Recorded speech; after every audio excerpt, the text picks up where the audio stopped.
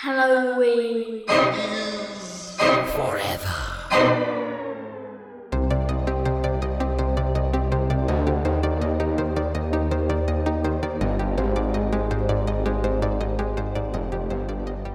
Hey guys, got a quick one for you before we get started.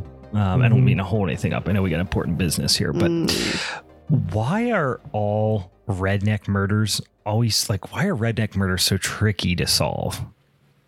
I don't know, Brian. Why? Well, the DNA records always match and there's zero dental records. Welcome, boys and ghouls, to the June Showdown episode of Halloween is Forever. I'm Brian. I'm Meg.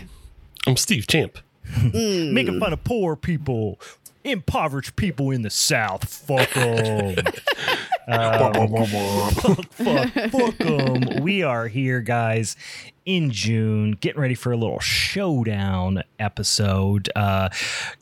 First of all, you could tell from that fucking hilarious joke at the top of the show. You're real funny. I know, I'm a funny guy. We're doing Redneck Shenanigans. That is the topic. That's the one that the big old spinny wheel picked with a couple other ones. And then you know what? It's your fault because you rat fucks out there picked it. You're the ones who said, go do Redneck Shenanigans. So we picked three. In my of the mind, movies it we're gonna was talk hillbilly about. hijinks. I don't know why, somehow I changed that. Those in my brain. alliterations can get mixed up. Yeah. And honestly, hijinks, shenanigans, it's almost interchangeable as far as I'm concerned. Yeah.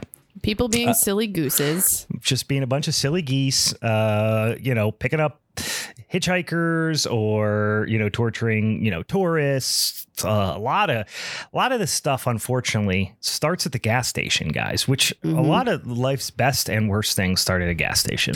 This is why you should always pump your own gas. That's why I don't trust states that don't let you do it. Like New Jersey. I will desperately avoid getting gas in New Jersey.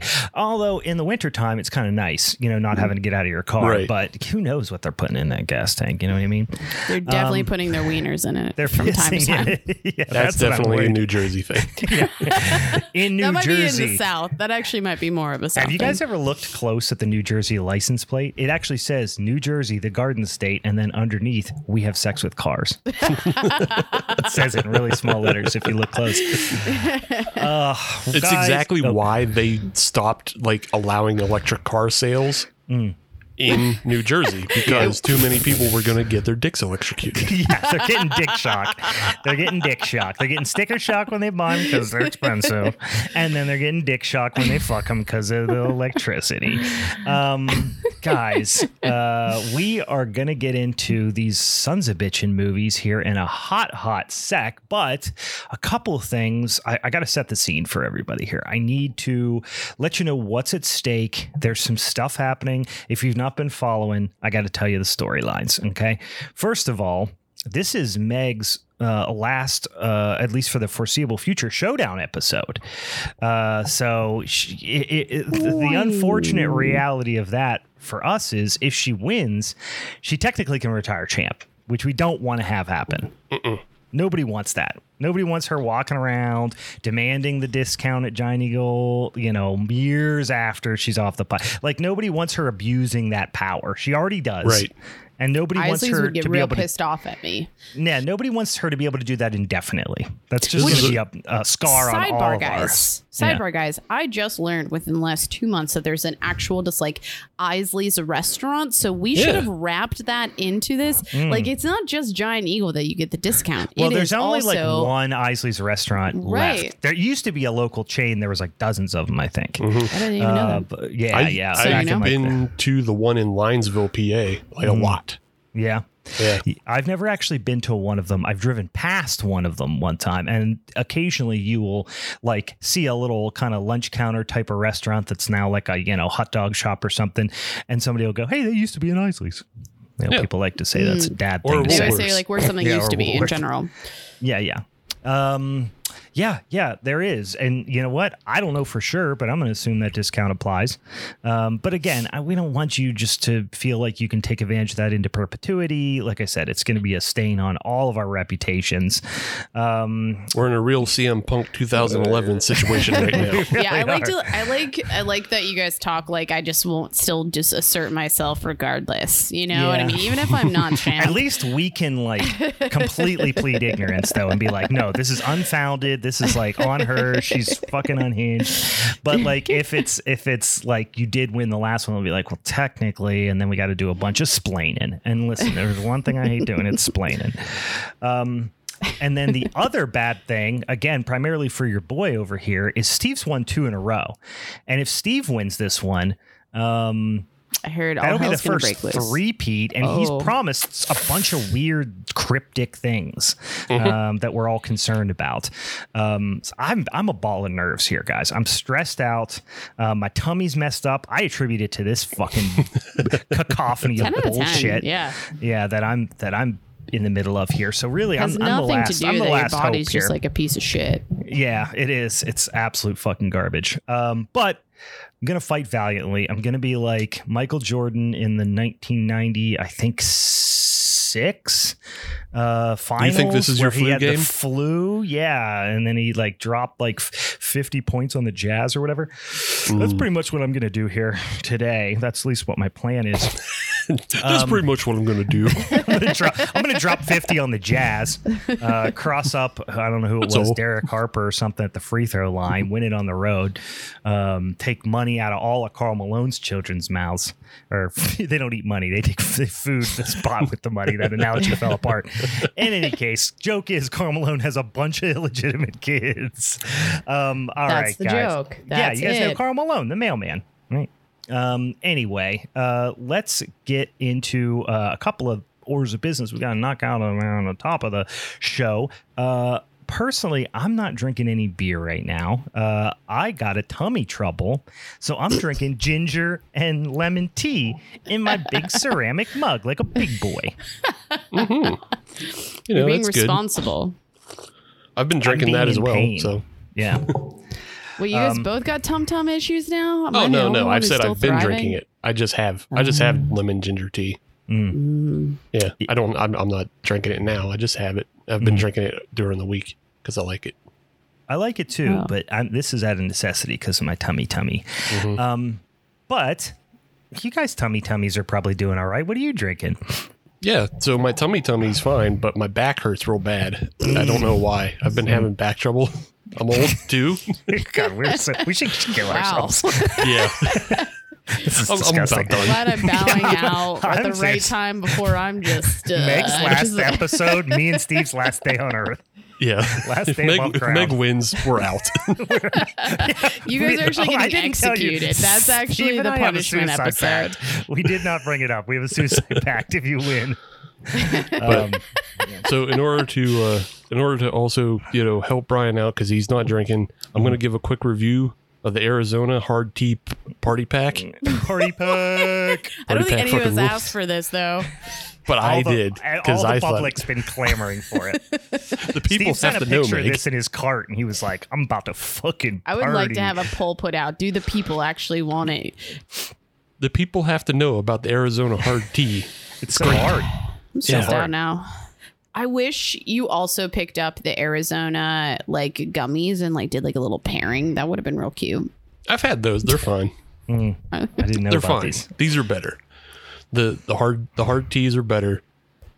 They comes in 3 flavors: lemon, peach, and green tea. Only 3 in the party pack? Yeah, only 3 in the party pack. Yeah, 3's just kind of a thruple. Yeah, three's fine. 4's a party. See, I think the problem is because they don't have the half lemonade, half tea. But that's technically their Arnie Palmer brand. Oh, so yeah. Did they do a hard version of that as well? I imagine it's somewhere. I haven't seen it. Yeah. But yeah, so just quick review. The lemon one is okay. Yeah. It's fine. The peach one is the best. No shit. It's really great. It's actually it's better than any other hard tea thing I've had. And then the green tea one is weird. it's nice and it's refreshing, but they really lean heavy on the honey and not the green tea. Yeah. So it doesn't. Yeah. You need balance when it comes to honey. Let's be real, guys. Yeah. I don't know, but I still like it though. It's still like really refreshing. It's a really refreshing honey drink. It's just upsetting that it doesn't taste anything like the green tea Arizona. So would you say you're partying right now? Yeah, I would say I'm partying. Despite my need for a backiotomy, I am partying. That is all that matters. As long as it delivers on what the package suggests is going to happen, which is a party, then it fulfilled its needs, right? It gets my stamp of Summer Drinker 2023. You know what would have been a good idea too is that you could have just like kind of lined them up against your back and then like taped them to you, so they kind of kept you like, you know, erect in sorts, so, you know, and helped your back. You know, it's like, I was gonna think like the coldness would like take down any type of inflammation, but I mean, sure. You're both right. A cold said you're going to use. You figured head use on it a as stick. That'll be the first time we talk about it's it. It's a real head on a stick situation. You said, "No, let's use this as some sort of spinal brace." Yeah. Yeah. He's also got scoliosis. If you didn't know. Yeah, a frozen spinal brace. It's great. Yeah, it's a great idea. Shaq. I saw Shaq. That's the new Icy Hot product. It's just a bunch of cans that you fucking tape to your back. Go take those Arizona cans to your back.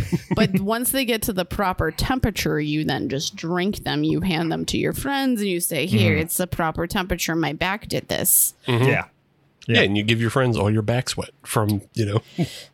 This is an out in the sun proof product. I can't imagine a situation where this doesn't make $1 billion. Why are we not starting a marketing firm right now? We're just saying this. I mean, we're spitballing here, right? It's the fucking Shark Tank over here. Meg, what are you drinking? What are you getting after?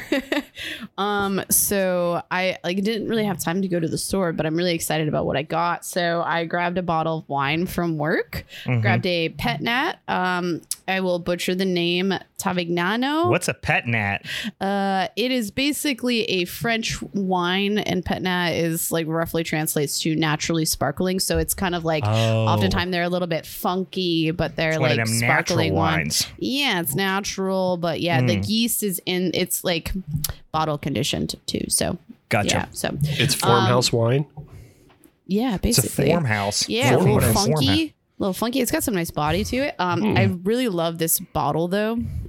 It's kind of cute. It kind of reminds me of like what you see with like hazy. Like I'm trying to think of what brewery it reminds me of. Like someone who does something kind of like robotic. Yeah. But on the back too, if you guys can see, it says "I love monsters." Yeah, it's a confusing message, kind of going for the anti-marketing situation there. Yeah, it's so cute though. It's like I got really excited when I saw it. And, you know, I saw the bottle and I was instantly attracted to it, and then I saw "I love monsters" and I felt like it was very appropriate. But now I have a whole bottle of wine to drink.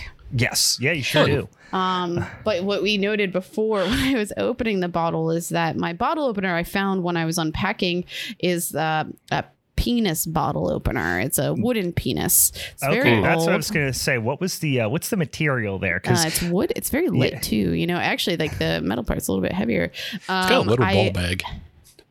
Yeah, it definitely does. A little baby ball bag. Yeah, it's you know, listen, you guys can't see it at home, but whoever this is here, it looks to be at least semi-erect.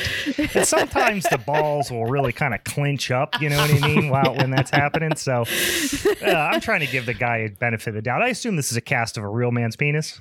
For sure. Yep. Right. It was when they took a trip to Bali, it looks like. But I found it at my grandma's house one time. And then they were like, "Do you want this?" And I said, "Yes." Classic. And that was classic granny stuff. Classic granny story. Yeah, sometimes you'll dig around in granny's, you know, junk drawer and you'll find some weird shit. Yeah, I mean, I don't know if she's ever been to Bali though, so I feel like it just somehow like randomly just ended up there, you know, probably some, you know, someone found it at a thrift store and she's just like, "This makes me feel uncomfortable." But this might be a too revealing story, but it's just another one that like, this is why I don't think it would have ever been my grandmother's, is that I did laundry over there like a few weeks ago, and my grandma, and my you found aunt, her dick collection in a completely different part of the house. she has a big dildo collection. It's actually like I've never seen anything this size before. The collection or one individual? One individual. Oh, Jesus. Okay. That is alarming to find. When you say big dildo collection, you have to wonder, is the collection big or is also just all the dildos big as well? What I'm saying. And then when you say both, you know that they're serious. Yeah. But like a pair of like underwear actually got left there, and she was like, Megan, you left some unmentionables here. And that's how she referred to it. I'm like, these aren't even like something like crazy and slinky. It's just like a normal regular pair, like, underwear. and she's like, unmentionables. And I said, okay, you can give me back my unmentionables. Thank you. Yeah. But she will not say that. I was like, she won't say this is who she is. This is who she is. Okay. So Grandma likes if getting she calls drunk underwear unmentionables, she probably didn't buy that dick bottle opener. That's your logic. Yep. Yeah. That's my A to Z on it, you know? Okay. Yeah, okay. I mean, this checks out. I mean, I wanted to believe that your grandma had like an insane dick collection, but if she calls underwear unmentionables, unless she was doing it kind of ironically, and she was like, you know how many dicks I have in this house. I'm done. Yeah, like the way she talks to me, like, you know, it could be like an out loud she's uncomfortable saying certain things, but privately she's like, you know. I think it's just old people are full of shame because my grandparents had a poop stool. Okay. And they just never told me what it was for. And it took me years later to figure out that like you're supposed to put your feet up on the stool when you go bathroom because it helps it slide out. And then slide out. Yeah, it helps slide out. And then it's like, I always thought it was because I was short. That's why those existed. It's because you're supposed to. They're like, Meg's coming over. She can't even get up on top of the toilet. She has to jump up there like fucking Data the Gnome. I always appreciated when someone had one of those. I'm gonna be when here I see those, I just assume it's for a child or short people. because my grandparents had one. They didn't have children in the house. I know this is confusing though. Are they tall like you? No. Oh, well, then where do you, if there's just one stool, because like I know the squatty potties are a thing, right? I know people do the whole, like, you kind of get your knees apart, you squat down and you slide her out, you know? Yeah. I've not personally done that, but I'm intrigued. I would try it if I ever went to someone's house who had this. But if you have a stool in the front, now I'm imagining a situation where I'm sitting on the toilet and then I have to have my legs together to put it on because like when I'm sitting there taking a dump, I'm my knees are as far apart as they could be. I'm practically doing fucking yoga in there. Right. No, I get that, and I'm with you there because but you're also a taller guy. Yeah. But like for my grandparents who were both under like 5'9", you know, it was okay. It would have made sense for them. I understand. So like we just need bigger stools or, you know, squatty potties. I see. All right. Well, you know what? I'm gonna do a little digging on the internet after this. I'm gonna go down a rabbit hole. I'd be curious to see if there was like a standardized height for toilets for a while, like when people might have been like taller or shorter. You know what I mean? Tall. Yeah. And then like all of a sudden this was the response. They're like, hey, we don't want to change the standard. Like, you know, we want people to get taller, but now people are getting shorter, and now this is the response. They're like, oh fuck. Our generation fixed it though. Yeah, I remember. Now that you say this, I do remember reading in the history books about how toilets used to be like 3 feet off the ground. You had to like take a little step ladder to get up there. Absolutely. There's actually stirrups on either side. Yeah, that's also just old plumbing. They couldn't figure out the kink in the plumbing before that, so they just had to be a long pipe that goes all the way into the basement. You just poop and it just slides right down that one single pipe. I'm making every ounce of my words up. Yeah. I like how much we're talking about poop sliding in out of butts down. It's kind of like, you know, what's the lagoon place over in Erie, PA? Typhoon Lagoon? Whatever. No, I don't know honestly, we can use any as an example, but for reference for the listeners, this is what they should be thinking about. This is what's going through our mind. We're talking about sliding. Oh, out. I thought you meant like you were going to tell a story about someone like took a shit in the pool and you were there or something. Kids do that. No, I've never been to one. Yeah, before. Kids Why do would you that. go for that reference and not Sandcastle? I don't know. Exactly. Come on. Because in my mind, because I'm from Western New York, Yins are from this area. So Erie was like the closest cool spot. Yeah. Is what's hot in the streets. Erie, PA. Speaking of Sandcastle, I actually went to Kennywood yesterday. Had myself a corn dog. So much fun. Had a couple beers, rode some roller coasters, did some, rode. I still mourn every time, and I hate when you walk right into the park. As soon as you walk into the park, the very first thing you see is the old mill. And if you remember the old mill, it's like a freaking 100 years old. It's like just a little boat, dark ride, kind of thing. It's, 1,000 years old, just kind of a novelty thing. But maybe like 20 years ago, 15 years ago, I don't know exactly when it was, they decided to just go absolutely just fucking hog wild, and they changed this historic dark ride into Garfield's Nightmare, it was called, which was a giant, insane blacklight fever dream themed with Garfield, and Garfield was having a bad dream, and all the food he ate was coming back to life and attacking him. It was fucking wild. Why it was at Kennywood, there's nothing else Garfield themed in the park, but I loved it. It was church. It was church for me. All right. They took it out. They went back to the old mill, and I'm fucking devastated still. I feel like Garfield, and we've talked about Garfield before, I feel like, but like that makes a lot of sense to be at Kennywood. It's like, because it doesn't make sense. It's like it just inserts itself into life to be like, make people think like, why would this be here? And then you don't question, and then you move on with your life. And this is a metaphor for life. Well, it's not even a license. It obviously was a licensed thing. It was literally called Garfield's Nightmare. Yeah. But like, you go to Cedar Point, for those of you who've been to Cedar Point, they have a bunch of Peanuts stuff. Like, they have a licensed, like, their kiddie land is called Peanuts fucking whatever, right? They have peanut themed things around the park. Kennywood, never been a scrap of Garfield, ever once. Nope. That's why it just seems so out of fucking left field. Except for, like, maybe the prizes that you win. Occasionally, you might get a giant stuffed Garfield, which, I've seen, that's fine. I remember the Big Odie's, so... Yeah. But I think it was just Kennywood's way of like, we got to jump on licensed characters, because like you said, Cedar Point has fucking shit ass Peanuts land. What's the one in the middle of the state? Idlewild has Mr. Rogers even too. Oh yeah, Idlewild is what I was thinking of. Yeah. Mm-hmm. And then like all these other places like Six Flags, they're like, oh, we're gonna get all the DC and we're gonna have Superman ride and shit, and they're like, well, we can't afford Superman, but we can afford Garfield. Yeah, we're Kennywood. We can get Garfield. Yeah. It's either Garfield or maybe we can get like a what's the kid who's always peeing on emblems for truck companies? Calvin and Hobbes. Calvin and Hobbes. I couldn't think of Calvin. Yeah, we get either Garfield or Calvin and Hobbes. So, anyway, guys, we got movies to talk about. All right. Before we do that, though, I do want to remind everyone, if you want to help us pick these here subjects for our Showdown episodes, or just suggest movies for minisodes or whatever, we do get a dang old show out every sumbitchin' Monday. You can send us those suggestions over on our social medias at Halloween is Forever on, Instagram and Facebook and TikTok and Twitter and all that stuff. We be on there. We're always looking for some suggestions. So send them our way whenever you get a dang old second. Follow us on those social medias. Okay. Now, Steve, as he said, is still the current champ, which means he gets to make a decision about the order in which we talk about these motherfucking movies. Let me remind everyone one more again, if you're new to the show, or maybe you haven't listened to the last few episodes, you're getting caught up.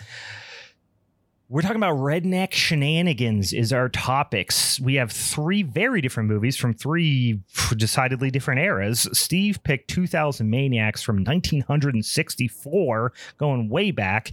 Then I jumped ahead about 15 years to Tourist Trap, 1979, and then Meg jumped a whole fucking load forward to 2005 and a little feel-good flick called Wolf Creek. So Steve gets to make the decision on which one of those movies we talk about, kind of the order in which we go. So what are you thinking? So, like last week, I gave Meg the choice of whether she wanted to, pick her movie first or last or whatever. Mm-hmm. So again, as a nice send-off, I can't say that she's going to win today. But as a nice send-off, I'll let her decide where she wants to go in order. Oh, I picked a stinker. I'll go first. We'll get that bitch out of the way. Okie dokie. And then we'll talk about your guys' films which are much more entertaining. I didn't dislike your movie. We'll talk about what we liked. You know, there were things, but we all know. We all know how this is going to go. Well, it's interesting because I thought I saw this movie before.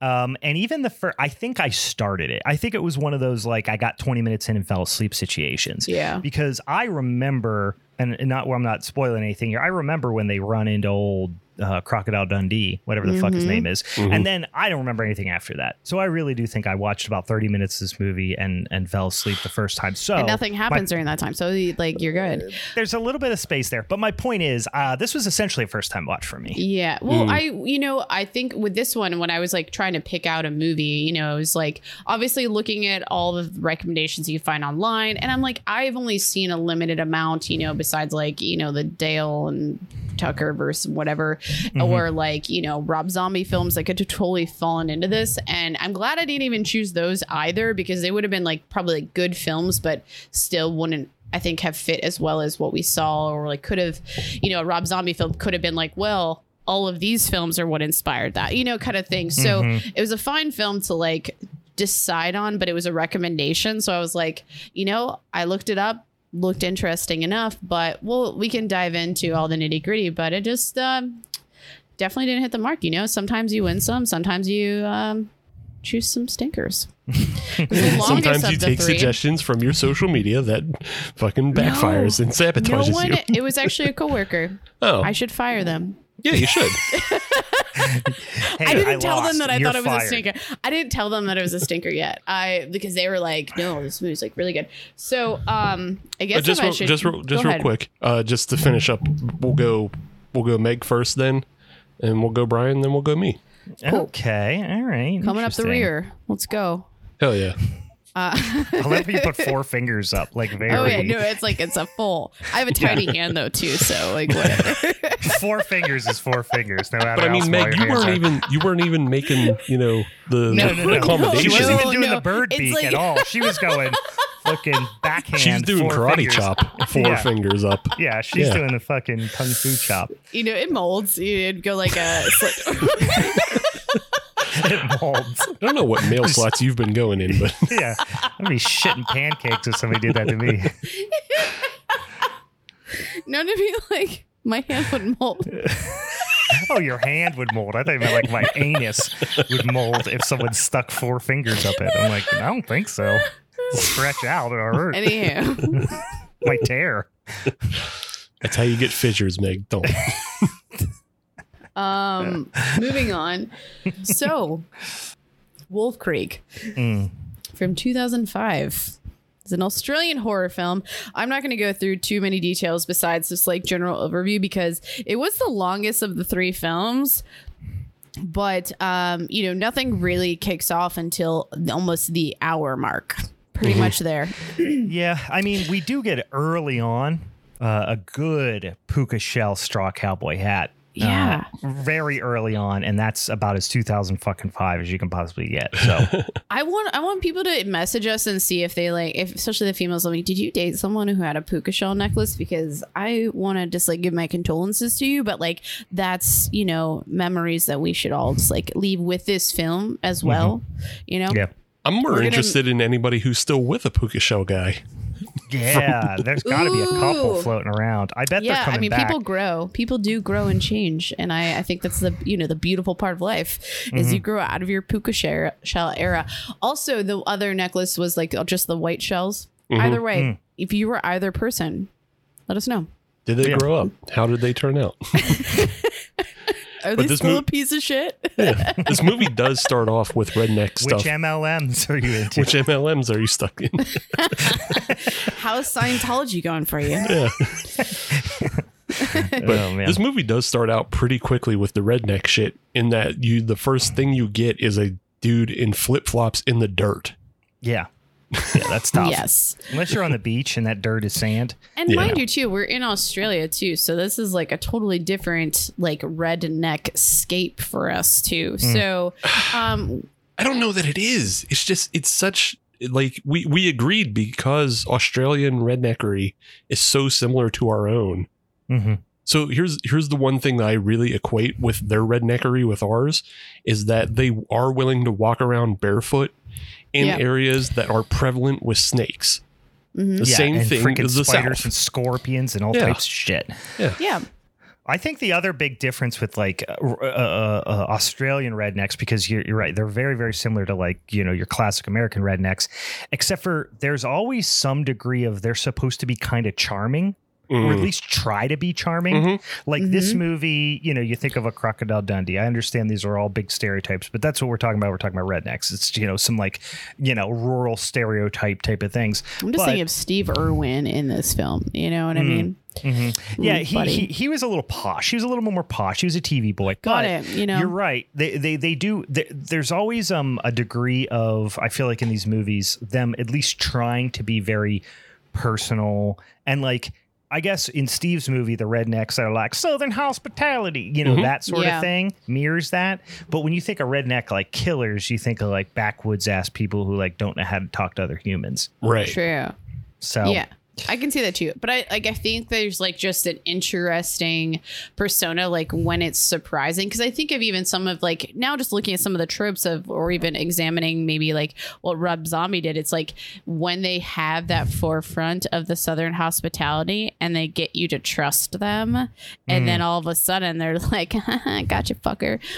There's something to that as well, but I agree with you in that like there is like that could be an assumption that definitely also works, because I think we see both in essence, because I almost thought that, when so we meet all three characters. We have I'm trying to get like the exact names on these people. So we have like two British people, Liz and Christy. They're backpacking across Australia with this other guy, Ben. And basically he picks up a car and he's like, we're going. And I think one of the first points where I'll point on is like when they stop to grab gas. So they get the car, they go party, yada, yada, yada. Now they're on their way and they have that run in with like some of the locals. I almost thought that was kind of where it was going to start. But, we find out later really where the tie-in is. But like you kind of led to believe initially that like these specific people were going to be the people that were going to like fuck their day up. That's what always happens in these movies. You get some sort of run in with some slimy townies. And in this instance, it was like, again, slimy townies in there drinking. I think they were slugging on some Coop. I did see a Cooper's Pale Ale at one point, which is a fun beer. But they were slugging on some brewskis, and they started saying like fucked up stuff to the teens.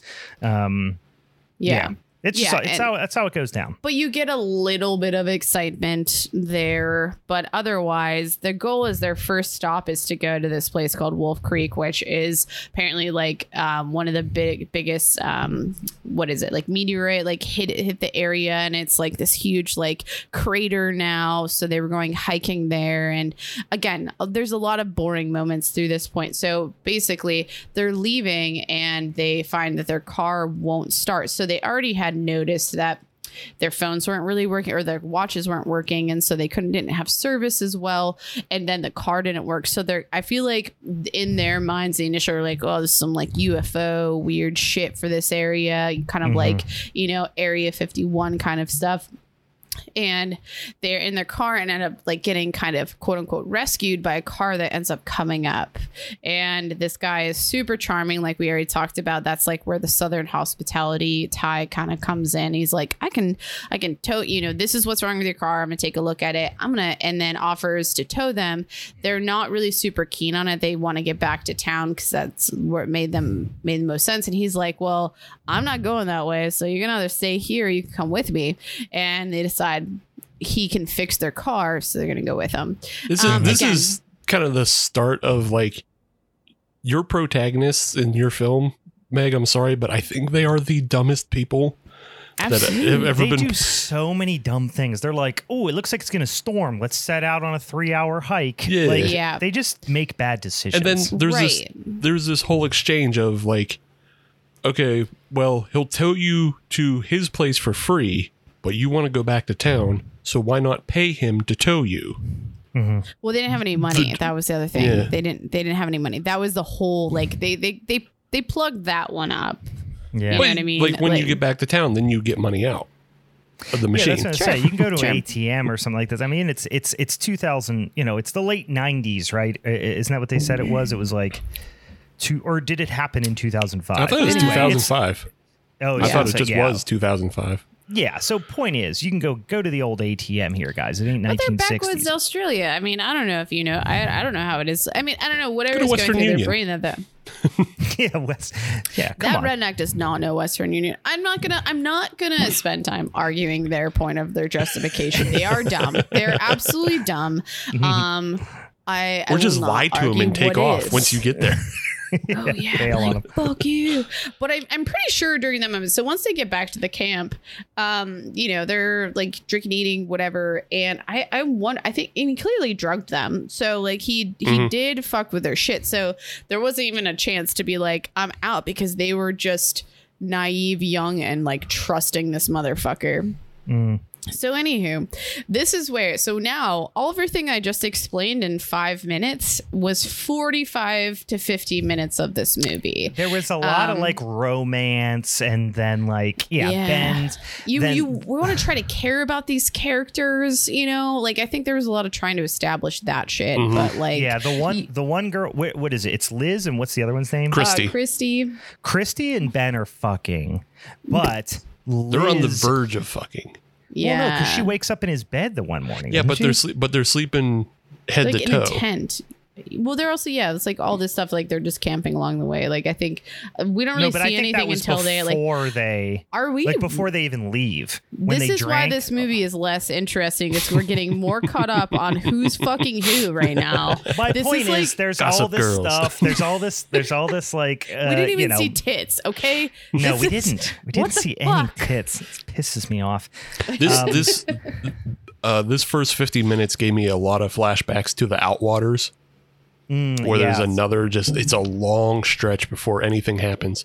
And also, I just want to note, the movie was directed by Greg McLean, and we did another of his films earlier on the show. We did Rogue, which is the film he follows this movie up with. Okay, yeah, I remember that. I remember us talking about that, the dang old alligator. Oh, yeah, alligators. And it just really feels like he started his career by making Don't Come to Australia movies. Yeah, pretty much.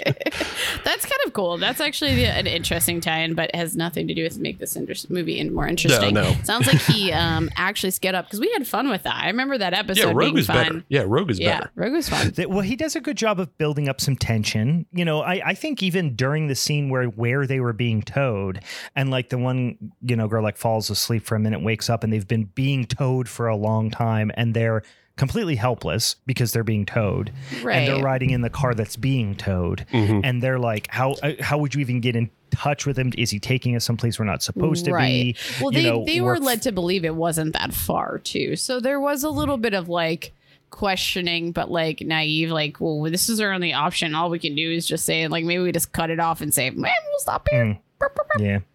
Yeah, overall, I thought, one positive thing I'll say at this point is it is a pretty well shot film, like visually speaking. The production value seems high. Like I said, there's some good shots in there.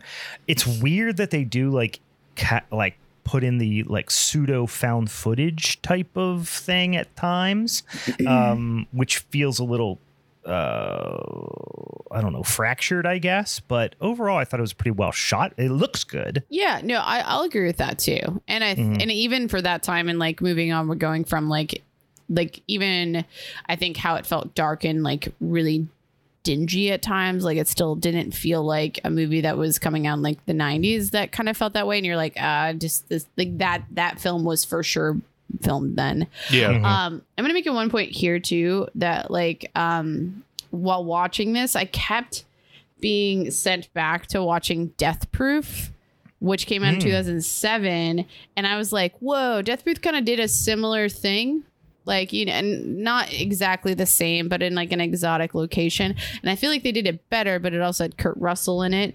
But I just want to like, this just like, it felt like this is a story that does have legs, but could have been done a little bit better and have been a little bit tighter, a little bit faster.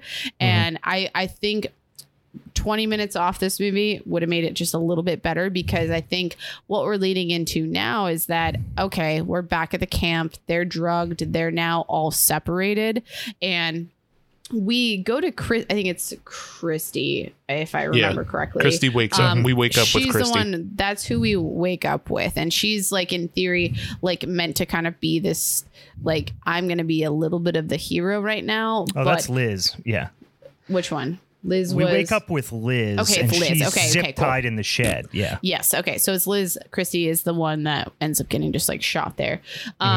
So yeah. So this is where shit starts getting interesting. Because interesting for like, you know, I think about 30 minutes, but at the same time, I found interesting is that there was just such an interesting blocking. Like we went from one character to the other, a little bit of blend, but then it always felt it was so individual to each person of how they're being tortured. So we wake up with Liz. Liz is able to get out. She ends up finding Christy. Christy's tied up. And this is where this is the positive things to this movie where I feel like does really well, is that when shit goes down and how people are tortured is fucked up and is definitely effective. So she walks into basically Christy is like tied up, is just randomly being shot by this maniac that we are led to trust up to this point.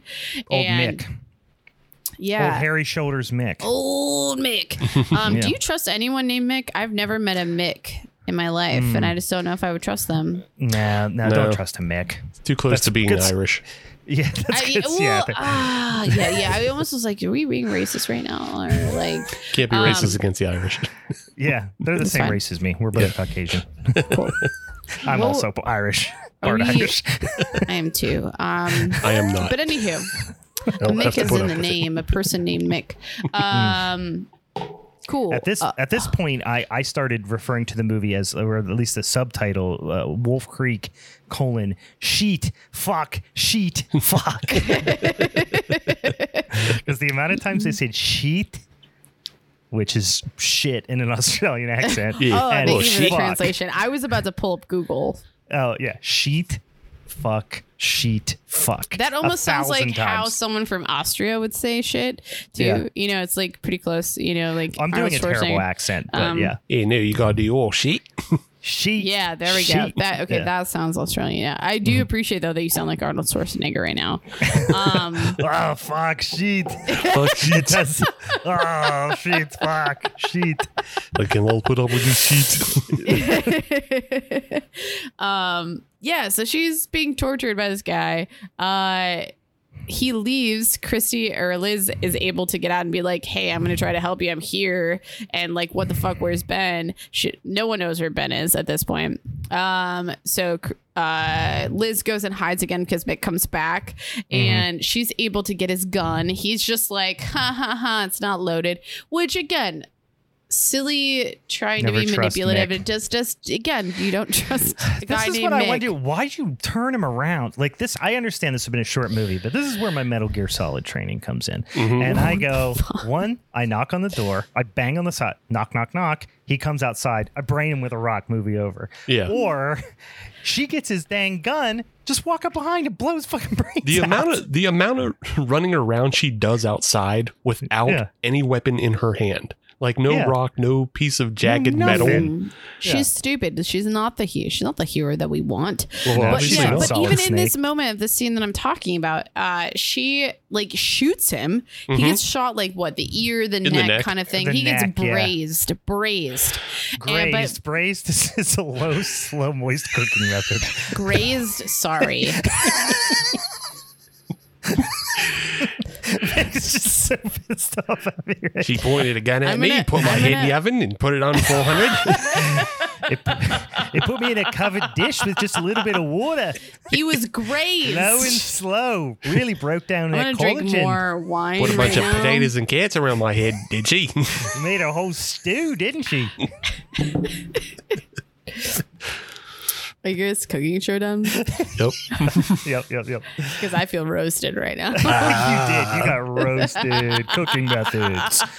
Okay, he got grazed. Mm-hmm. Yeah. But like almost acted like, I mean, it clearly knocked him out or he was out. But what she did afterwards when she couldn't get the like so gun reloaded was just like of a in hit. The back. In the Stomp back. his brain in. Yeah, Kick his like head 1,000 times. Not. We've watched so many. That bitch has watched a movie before. You do not. You make sure they are deader than dead. That head is smashed the fuck in.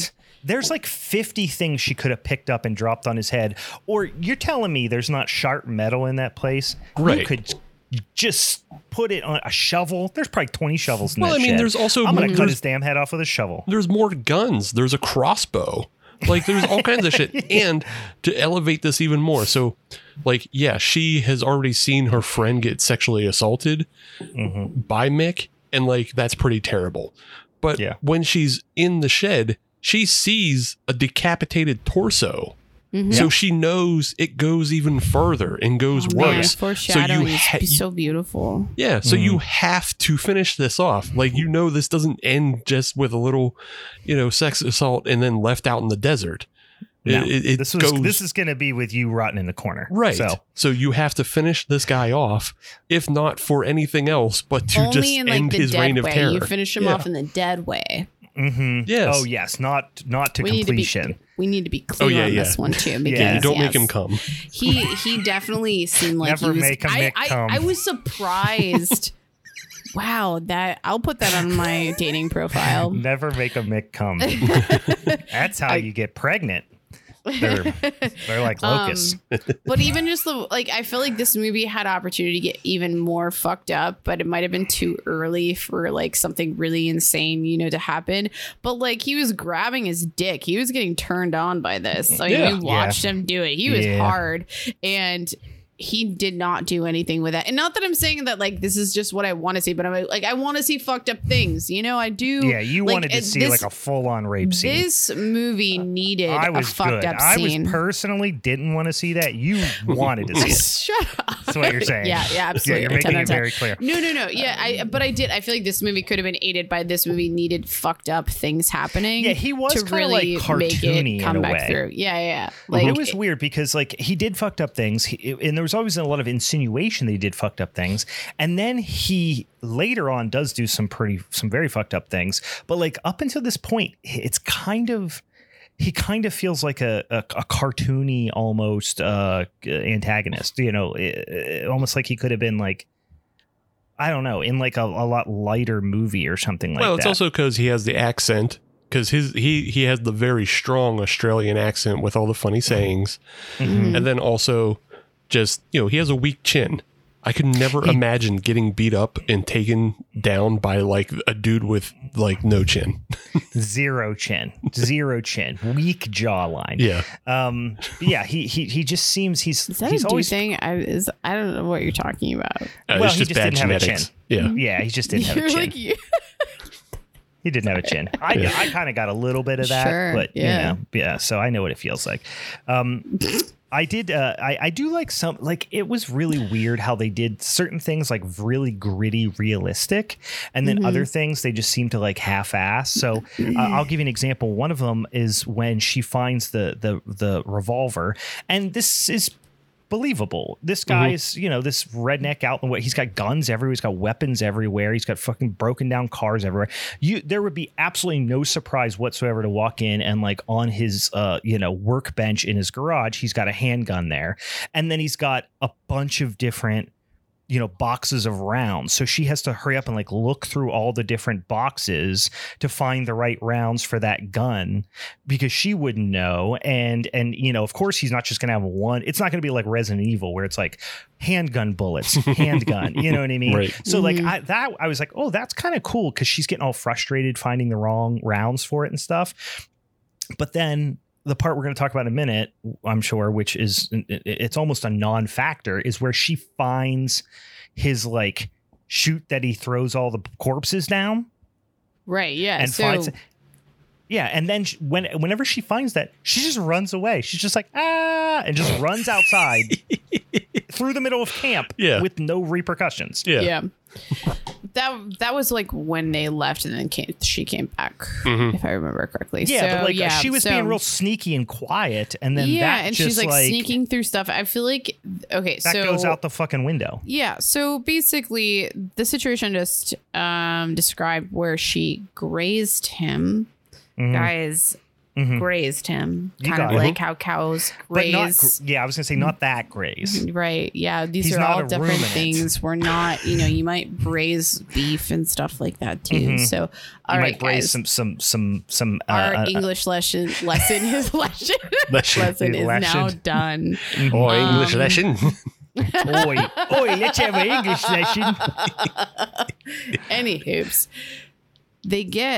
Liz and Chrissy get away. But clearly Chrissy is not in any shape to, like, they need to get a car. The car they found weren't able to start a car, didn't have the keys or whatever to a car. So they, I guess this is where he does pop back up, and there's a little bit of drama, and like, they get away, but the car breaks down, and she's like, I need another fucking car. So they crash it, right? Yeah. So wilding out because they just bad drivers. Women, am I right? Women drivers, am I right? I'm completely joking on that one. So Liz is like, no, I need to go back and get a car, and there's so many cars there. So, but she's like, you're gonna hold me back, bitch. So I'm gonna go. So, anywho, Liz goes back. This is where we're talking about too. Is like, I feel like we did need to understand more about what this guy has done. It does make the whole movie a little bit more effective because you see how fucked up this guy is and like what he's done. He's clearly done this so many times, and like he's just a maniac. But I feel like it still was too slow of a scene to then have this abrupt, she finds keys, gets in a car, gets stabbed while she's in the car. He then brings her around and is like, oh yeah, have you ever heard of a head on a stick? Whatever. Like, here, Steve, you can say it. And you're head on a stick. Yeah. So, which I thought was just like a great line in general. Like that was beautiful. And then she basically gets her spine cut out of her body, and she's now a head on a stick. And that's like, that was the end of her. That's why this is where I was just like, this is such a flaw to this movie of like, it's just like, it's just like person by person we're gonna like keep focusing on. So yeah, you keep thinking who the final person's gonna be, who the main antagonist is gonna be, and then they get unceremoniously killed, and then the next one gets unceremoniously killed. And like, I had mixed feelings about it because I kind of liked it in the way that was unpredictable, but it did feel pretty fractured, and you didn't really get any closure to at least two of the characters, and also we'll get to it, but yeah. So I mean, I don't want to jump too hard ahead. I pretty much though from there he starts going after now Christy, who has been shot multiple times, and you're like, how are you even alive right now? How are you even functional? Has she been shot? Wasn't like when she was in that basement, I felt like he was literally shooting her. No, he was fucking with her. I literally thought he was like shot her. Okay. Yeah, no, she had all the blood around her stomach and stuff like that. Yeah, she'd been injured in the car wreck. Okay. Yeah, remember when they first tried to escape, and then he rolled up on him, and he's driving the same These truck like as the Rednecks at the beginning of Christmas Vacation. Okay, also, I think there's other things he did to her that like happened, like that we just didn't see. But I don't. Yeah, he was beat her up. Yeah, he was just shooting at her. Cool. All right. Word. Well, so Christy is now. She finds a car. She's like now. Basically, Liz said, if I'm not back by X time, go this way and hit the road. You're gonna find the road. So she gets picked up by some people after she gets to the road, and all of a sudden we now have this like, Mick is now on her tail and is like, oh, gotcha fuckers type thing. I'm trying to remember exactly the order of it, but somehow he basically fucks everyone's day up.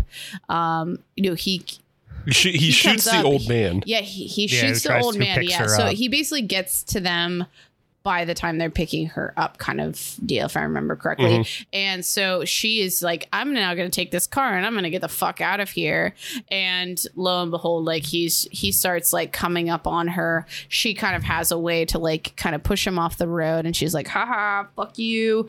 And he then is like, well, I'm a really good shooter. So shoots her tire. She fucking goes off the rail, like flips the car.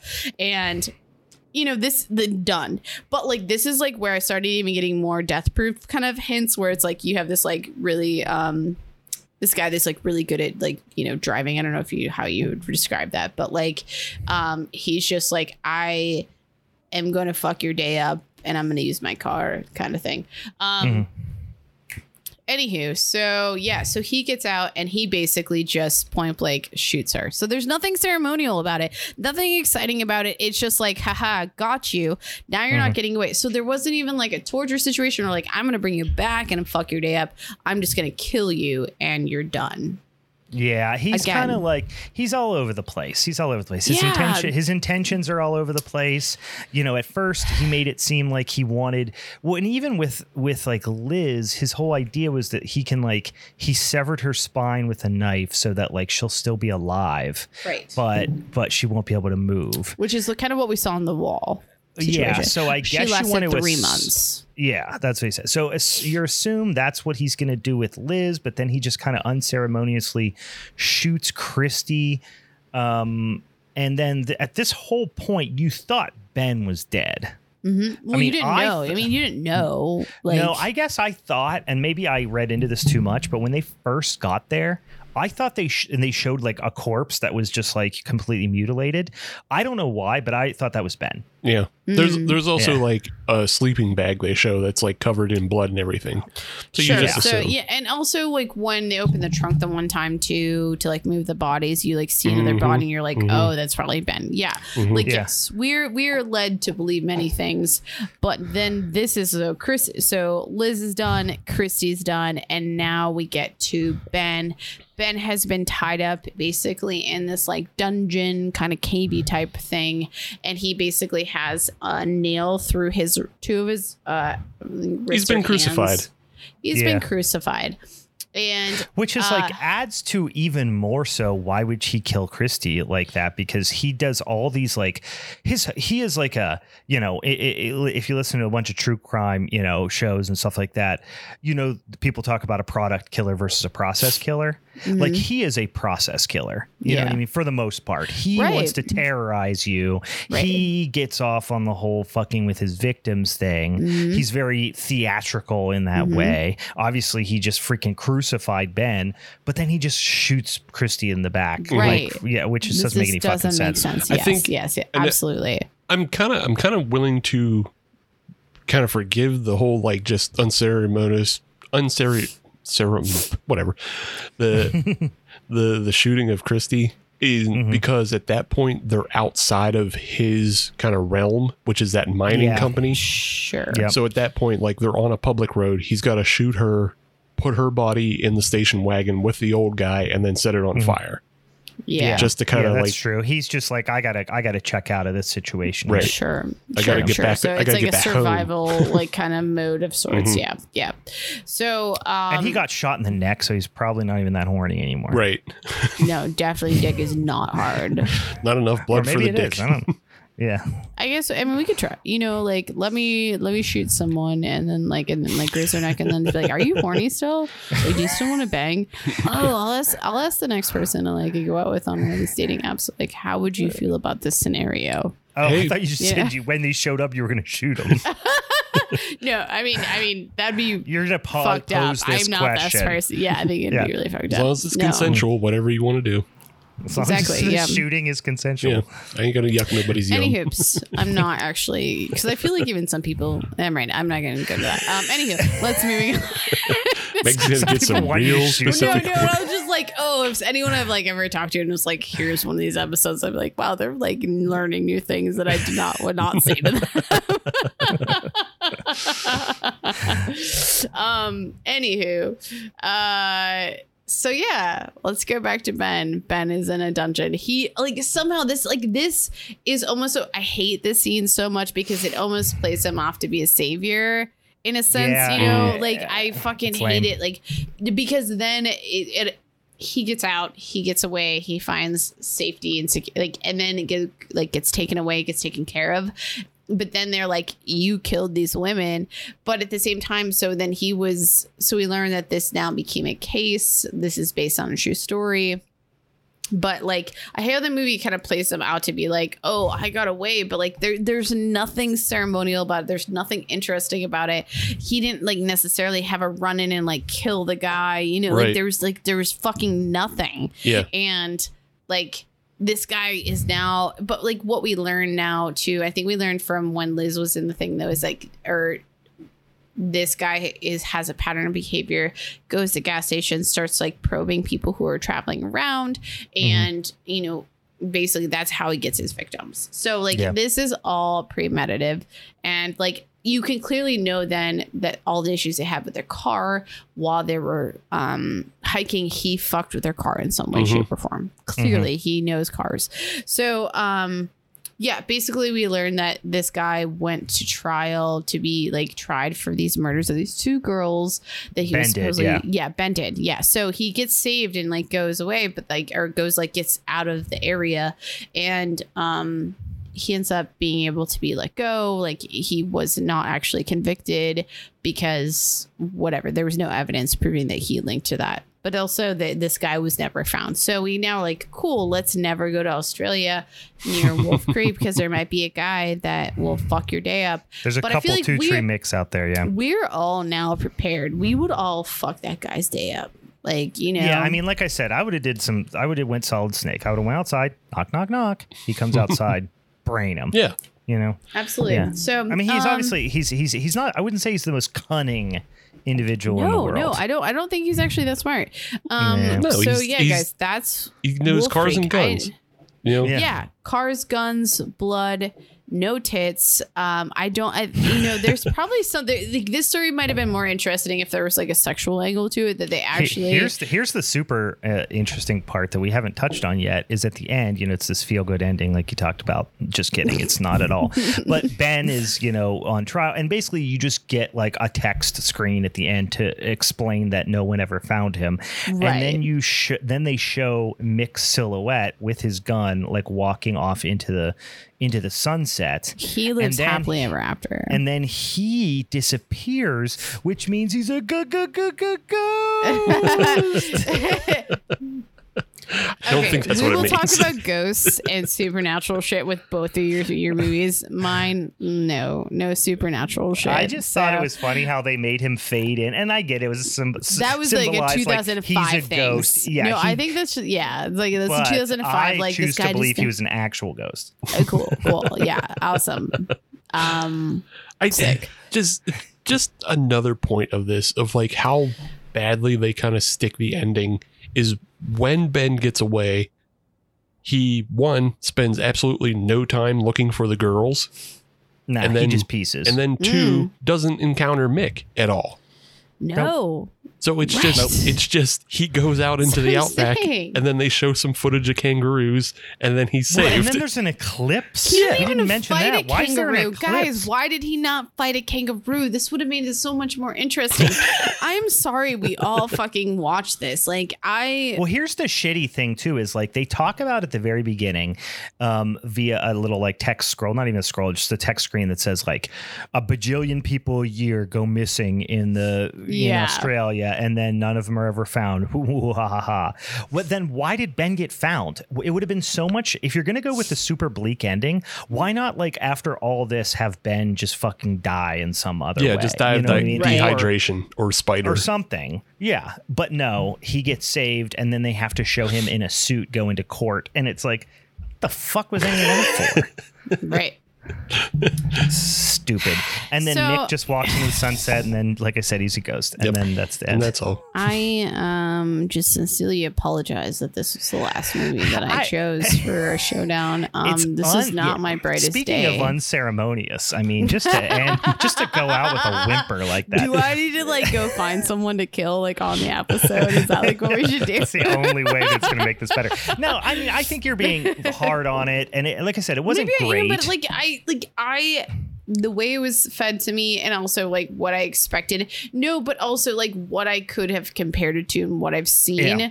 This movie had so much potential, and I think it either needed to go really hardcore into like I don't want these rape scenes, but this is what we've seen in these type of things, like where maybe there's something really fucked up there that would have like been like, oh, that's worth the 45 minutes of nothing, or cut down the Mick wearing like a skin suit or something. Yeah, something like something really fucked up. Like it had a lot of potential. Yeah, but you know what? We've seen this story before though too, and that's what I'm saying. Like that's what I keep comparing to. But you know what, Meg? If you got those hardcore scenes, it wouldn't feel good at the end because it doesn't pay off.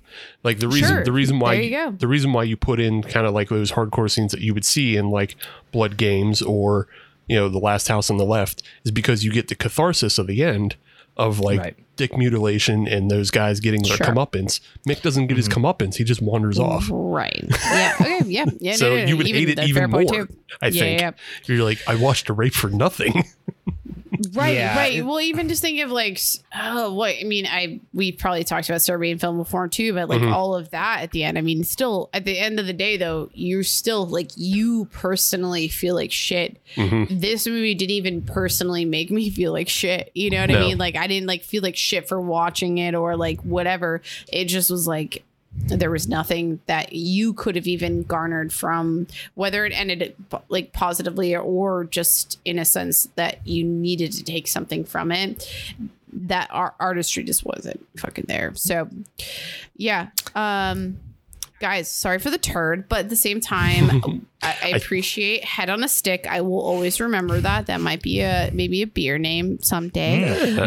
Maybe Arcade or Dead Arcade. Oh, that's maybe you guys can, Oh, maybe we do a beer with like a caramel apple type of beer, and it's called Head on a Stick. You know, because like the apple's on a stick or something. Or you could do an Australian really IPA. Like get a bunch of hops from Australia. That's true. Yeah, make a head on a steak. Head on steak, mate. Head on steak, mate. Cool. Sheet.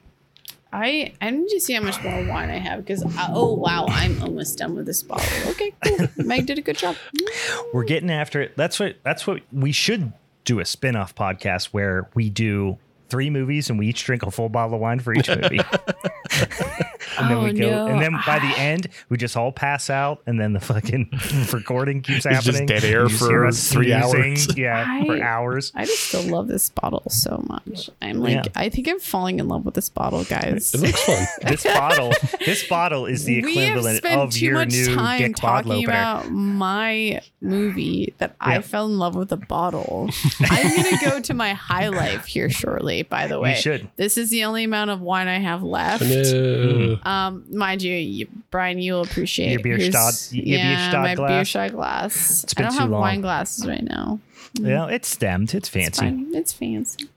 All right. Speaking of fancy, guys, let's get into a little Chucky Band situation over here, you guys. We're going to talk about my flicky, which is 1979's Tourist Trap, which is one of my favorite movies. I'm not going to say it's like, top 10 or anything like that, but it is like if somebody said like start rattling off movies that you love, Tourist Trap's going to be on that list for me. I've seen this movie I've probably seen it 6 or 8 times. Like I've watched this movie quite a few. I did not discover this movie until probably 5 years ago. Like it's not something I watched as a kid. It's not something that was really on my radar that much until maybe like the last 5 or 6 years. That's more surprising to me then that you chose this film. I did, but I have just in recent years fallen in love with the just fucking weirdness of this movie. Okay. Like you guys know me. I like it fucking weird. I like it unpredictable. I like it fucking unhinged and just doesn't, just out of left field. I like to be surprised and kept on my feet, and I hate predictable movies, and I feel like that's what I love so much about this movie. And we'll get into why that is and all that stuff here in a second, but this is an early Charles Band flick. This is pre Full Moon or anything like that. This is like I said, this is late 70s, but you start out, and I watched this back to back with Wolf Creek. And you stop, you finish Wolf Creek, and like I said, it's a real downer of an ending. And then you jump into this motherfucker, and you got silly music right off the bat, and you're like, we're having fun. Here we are, we're here to have a good time. And you get right off the bat, teens in car trouble, which is classic. Is that like, can we like ultimately like put that at the top of the tier of like, this is a trope for it. It is. Oh yeah. Teens with car trouble. Hillbilly hijinks, whatever we want to call it, kids having car troubles. That's how you get out there. Nowhere. That's how you get out there. You're on a road trip, right? You're out there, you're getting wild and wacky, you're getting hammered, you're going to go out in the woods or in the desert or whatever and fuck. And unfortunately, something happens. You run out of gas or you get a dang old, some sort of trap happens to you. You're headed somewhere and you get tripped. Yeah. Like Wolf Creek doesn't happen if they just go to Sydney, if they fly into Sydney. But no, they were hanging out in Perth, and then you have to drive from Perth to Sydney. And that's where the trouble happens. You don't have, if you don't do that, just go to Sydney first. Never go anywhere else. Yeah, this situation. Do more research is what we're fucking saying. Is like, do not. That's not what they do. These kids go, let's get a fucking weird Jeep with no windshield and just drive it. Let's just go out in the dang old woods and just drive it out. That's a literal war-used Jeep.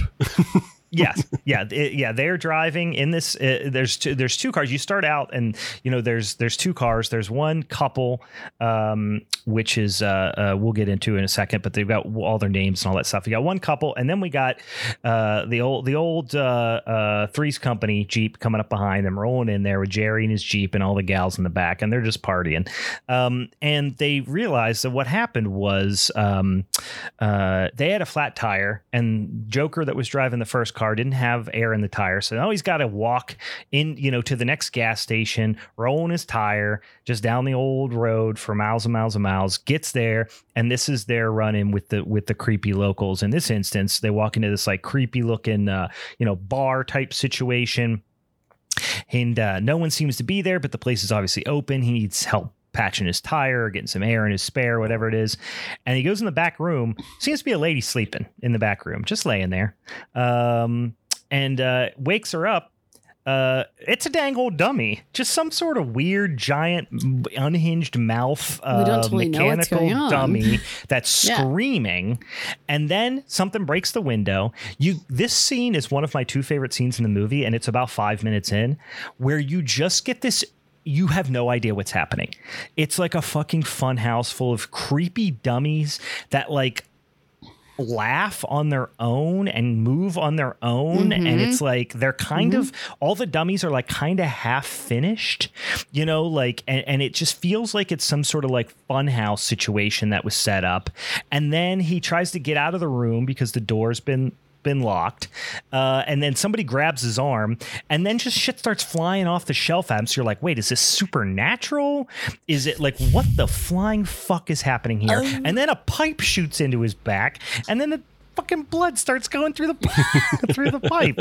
And then you're just like, light bulbs are flickering, chairs are rattling. They very much make it seem like it's something supernatural is happening. And this whole scene is so strange and so disorienting. And then just like the sound is just this like cacophony of screams and laughs and smashing glass, and it's just so disorienting. And then when the pipe shoots and like stabs him in the back, it all just cuts out to silence. And then you just linger on the shot of this pipe sticking out of his back and blood running out of the pipe. And then a little bit above the silence, you hear this like mumbling, this weird like mumbling of this person who's like, oh, the pipe worked good. Just saying all this weird shit. It's so unnerving and bizarre. It's so good, but also bad at the same time.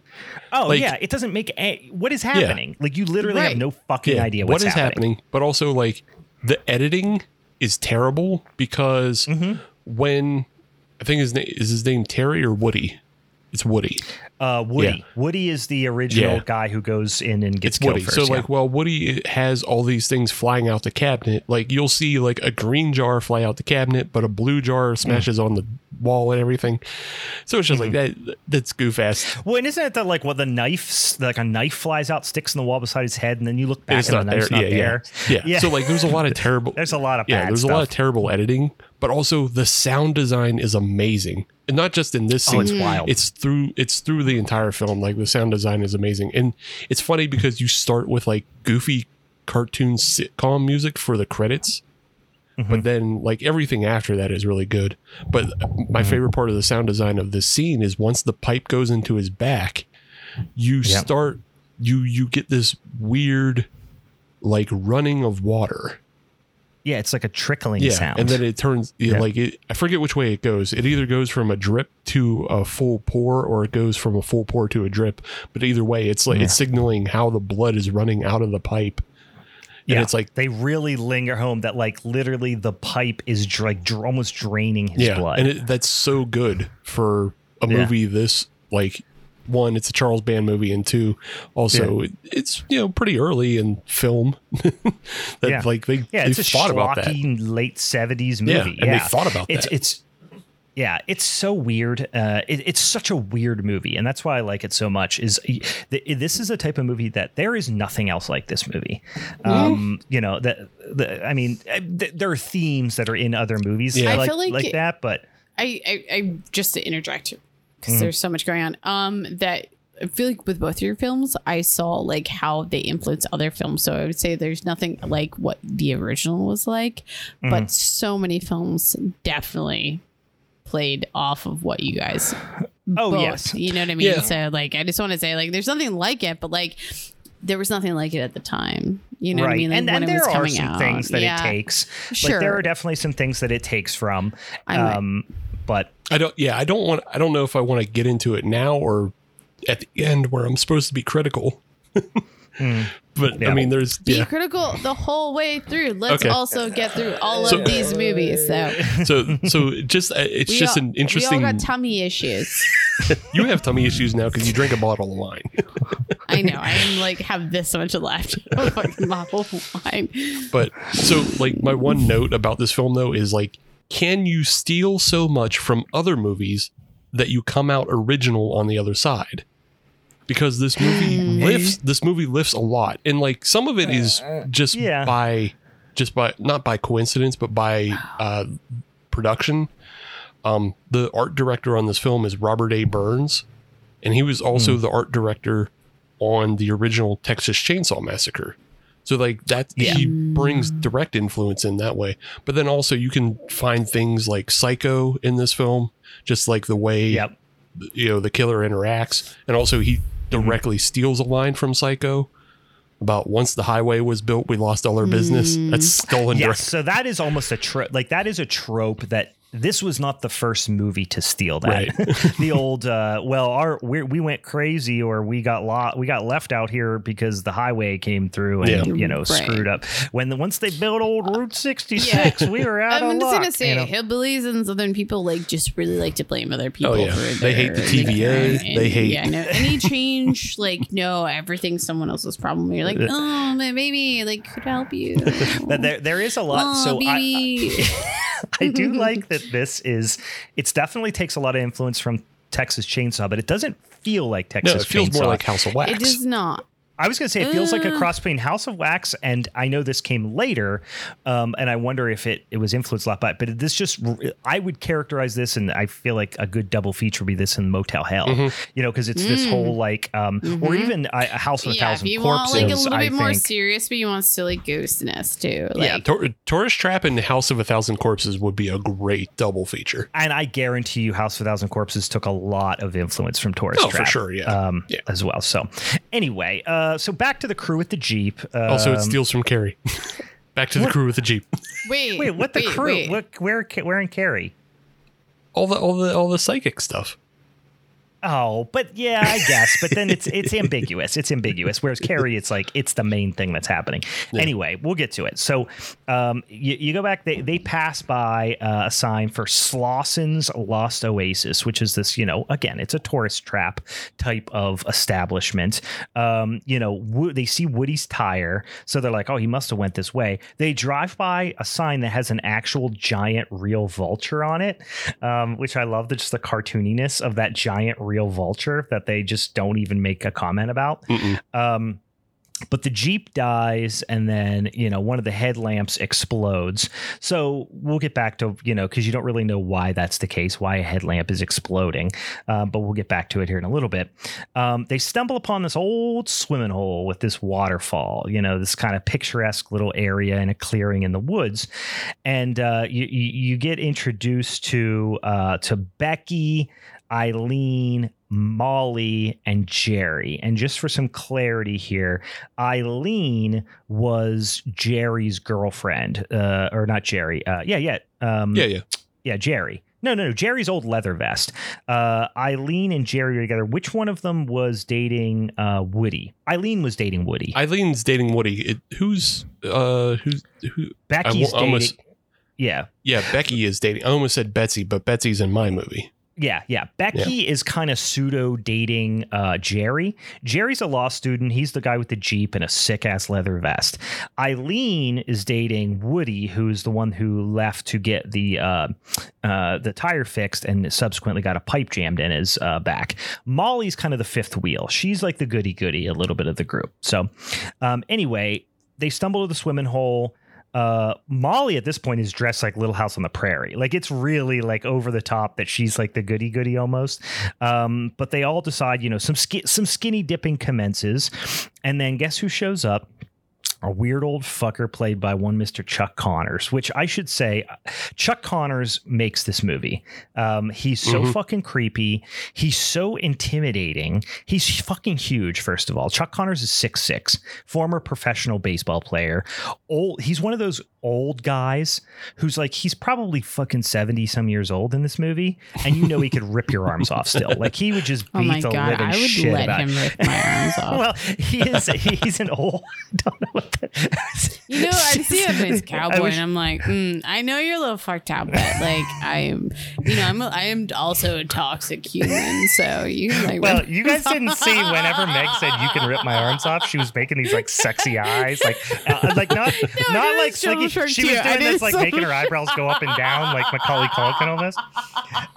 Anyway, you stop painting my eyebrows on. I did do a shoulder shrug for it too. She was doing her version of a wooga. Yeah, a wooga. Yeah, wooga. So Chuck Connors is like, he is known for westerns most likely. Yeah, he's a cow. He's known for westerns. If you see him, you're gonna know him from westerns most of the time. Big square jawed son of a bitch. Like I say, he's a little older at this point. And he just shows up with a shotgun, and he's Slauson, right? He's Mr. Slauson. He explains that the new highway killed his business and yada, yada, yada. He's creepy, but, maybe nice. And he essentially tells them to leave. And I think the thing that's like creepy about him is he's always going back and forth between trying to be overly nice and charming and being like really aggressive and like controlling, which is very weird. But he tells them, they better leave by dark. Ooh. And they're like, why? What happens at dark? And he's like, one of those shy guys, who's just like secretly then tells you how controlling he is. Yeah. I've dated a few of those. That's your type, the Chuck Connors type. That's what you put on the dating apps. I'm looking for a Chuck Connors type. No. Also, I'm going to say a lot of no's right now. Anywho, so let's keep going. I want to point out Chuck Connors was a two-sport guy.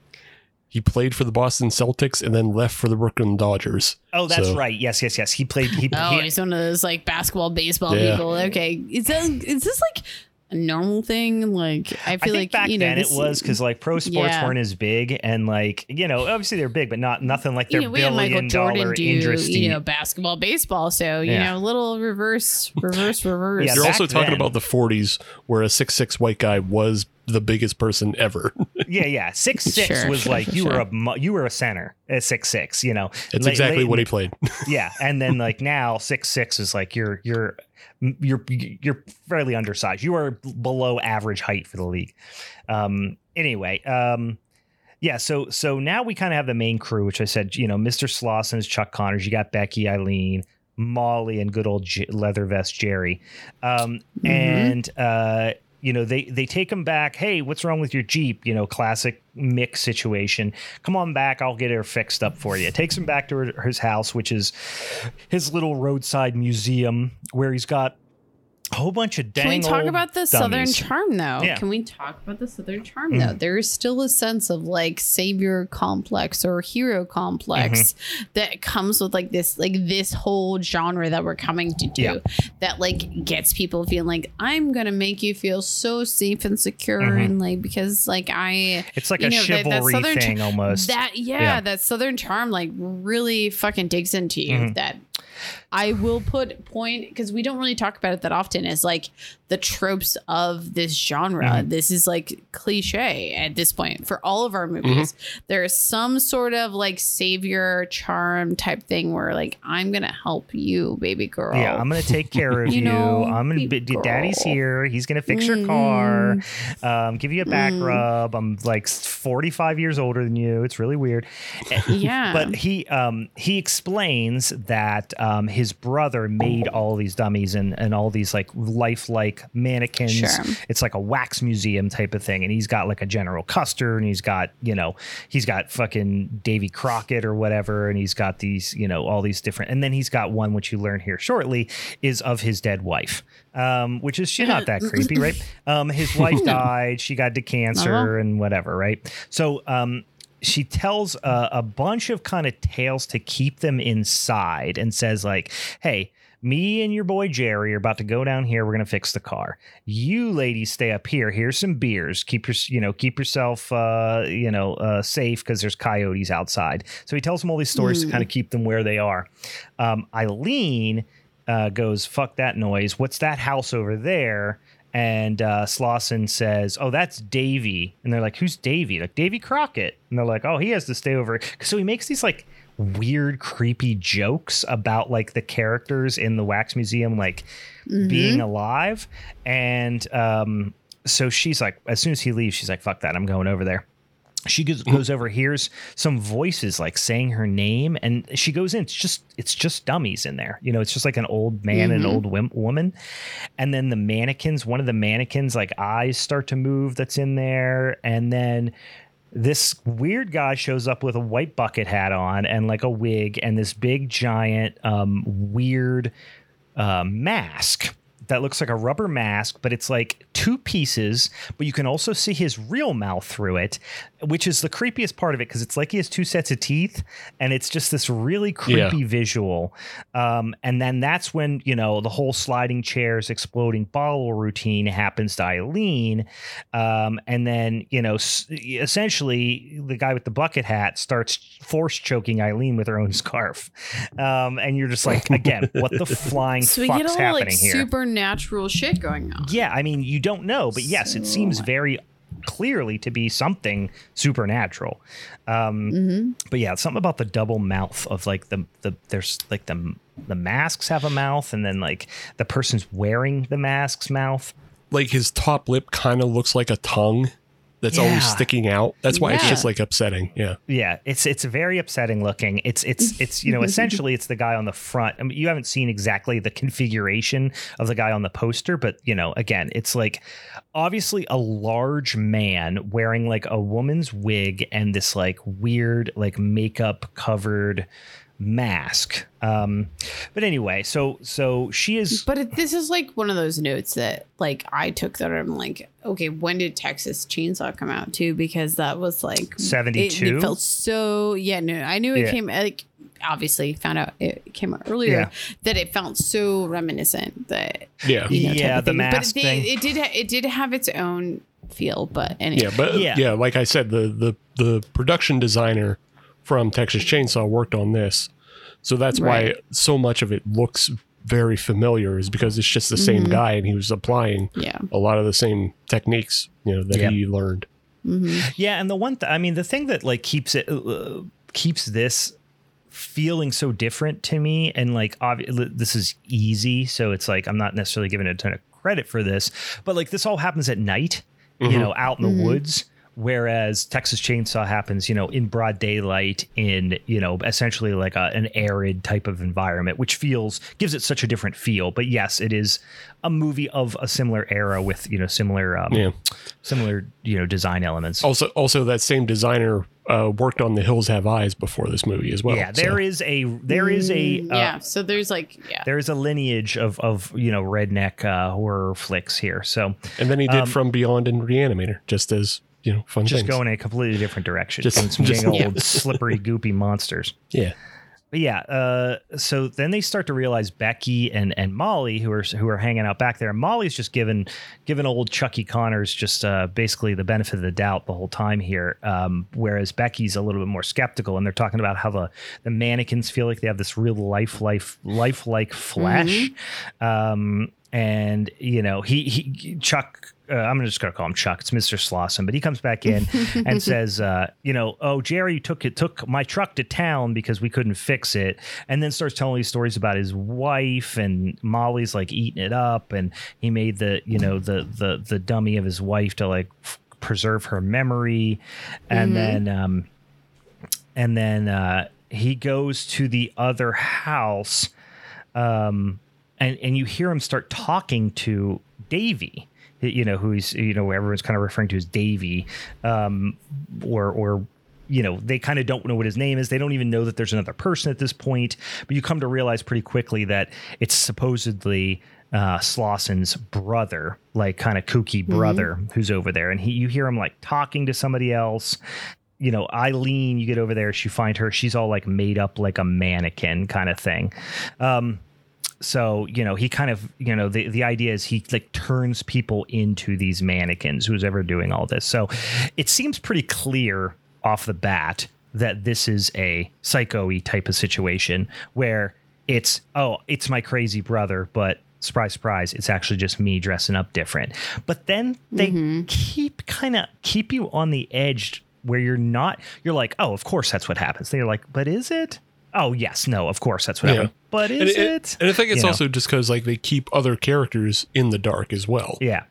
Because you're never ahead of the characters in understanding really what's happening. Yeah, because some characters catch on to this and they figure it out. But other characters, I think it's like Jerry, who's like in the basement, and Becky, they've only seen Slauson as Davy.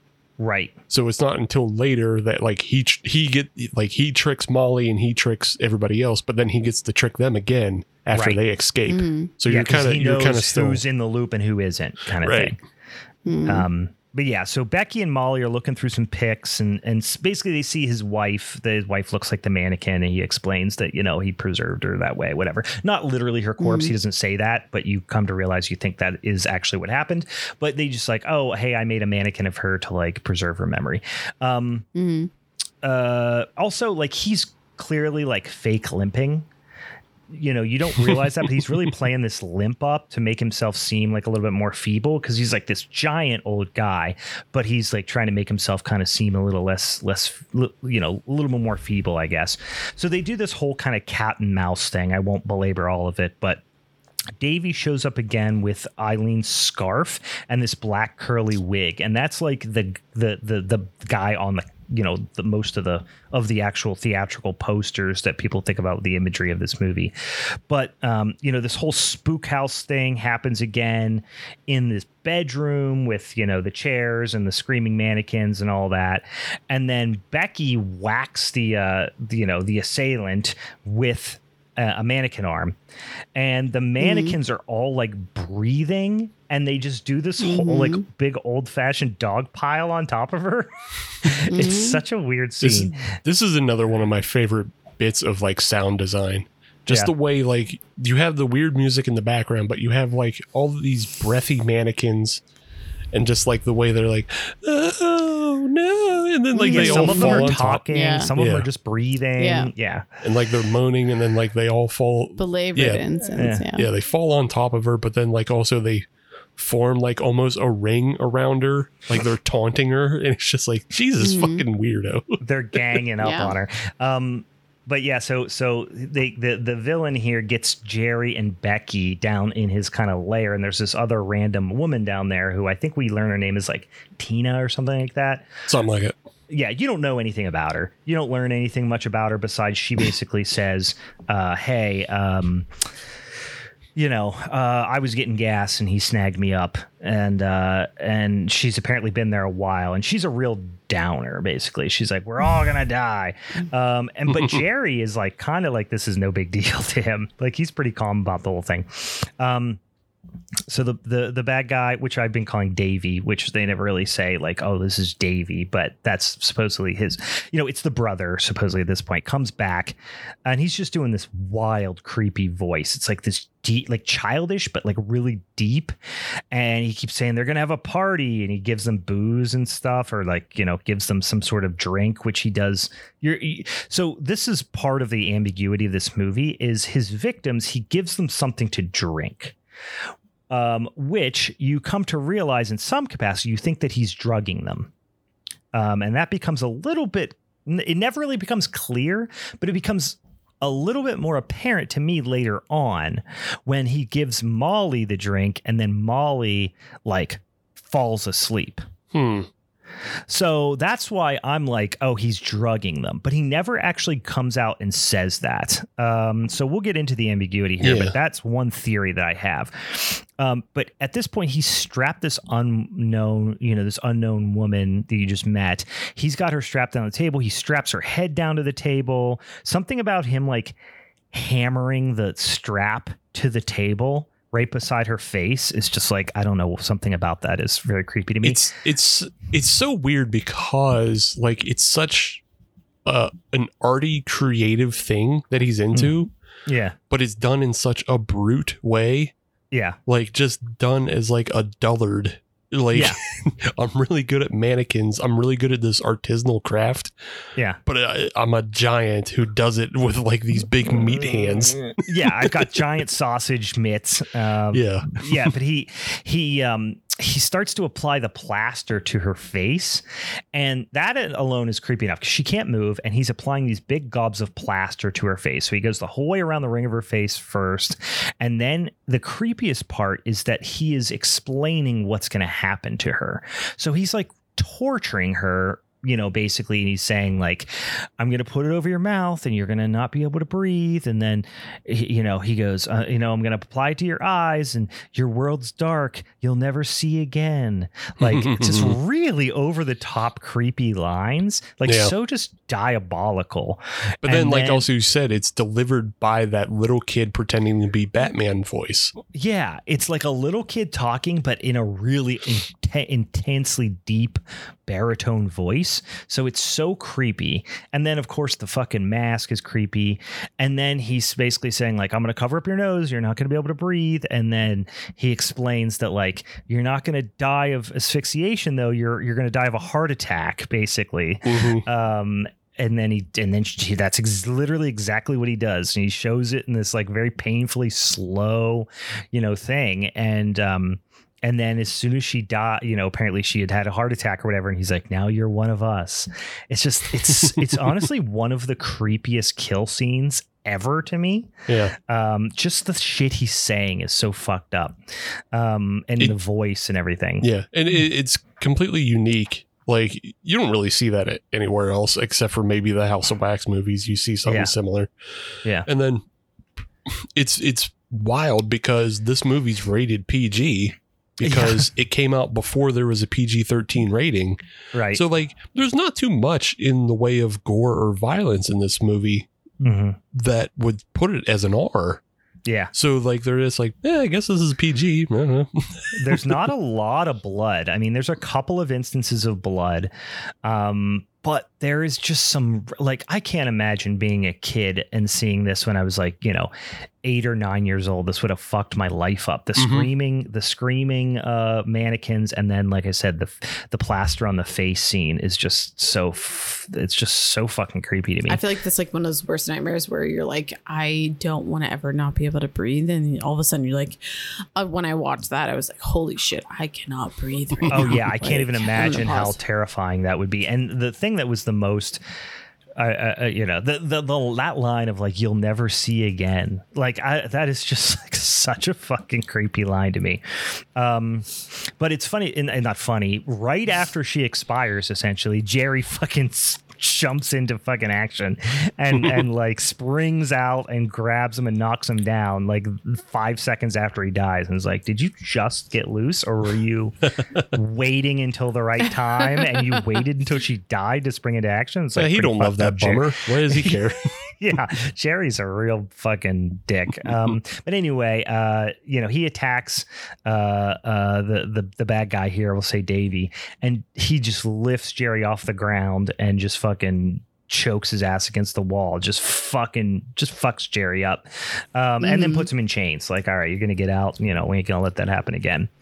So, nah, bro. Davey starts talking about his brother, meaning Mr. Slauson, Chuck Connor's character, and he's talking about him, and he's talking about how like he liked, he makes me wear these masks because I'm better looking than him, and he didn't want his wife to, because his wife was attracted to me, and it's this whole fucking thing about like his brother making him wear these masks, and then you're like, okay, so first of all, you thought they were the same person, but now maybe they're not the same person, and this is obviously, this guy's crazy, but is Chuck also crazy? Like, you know what I mean? Right. You don't really know who to trust.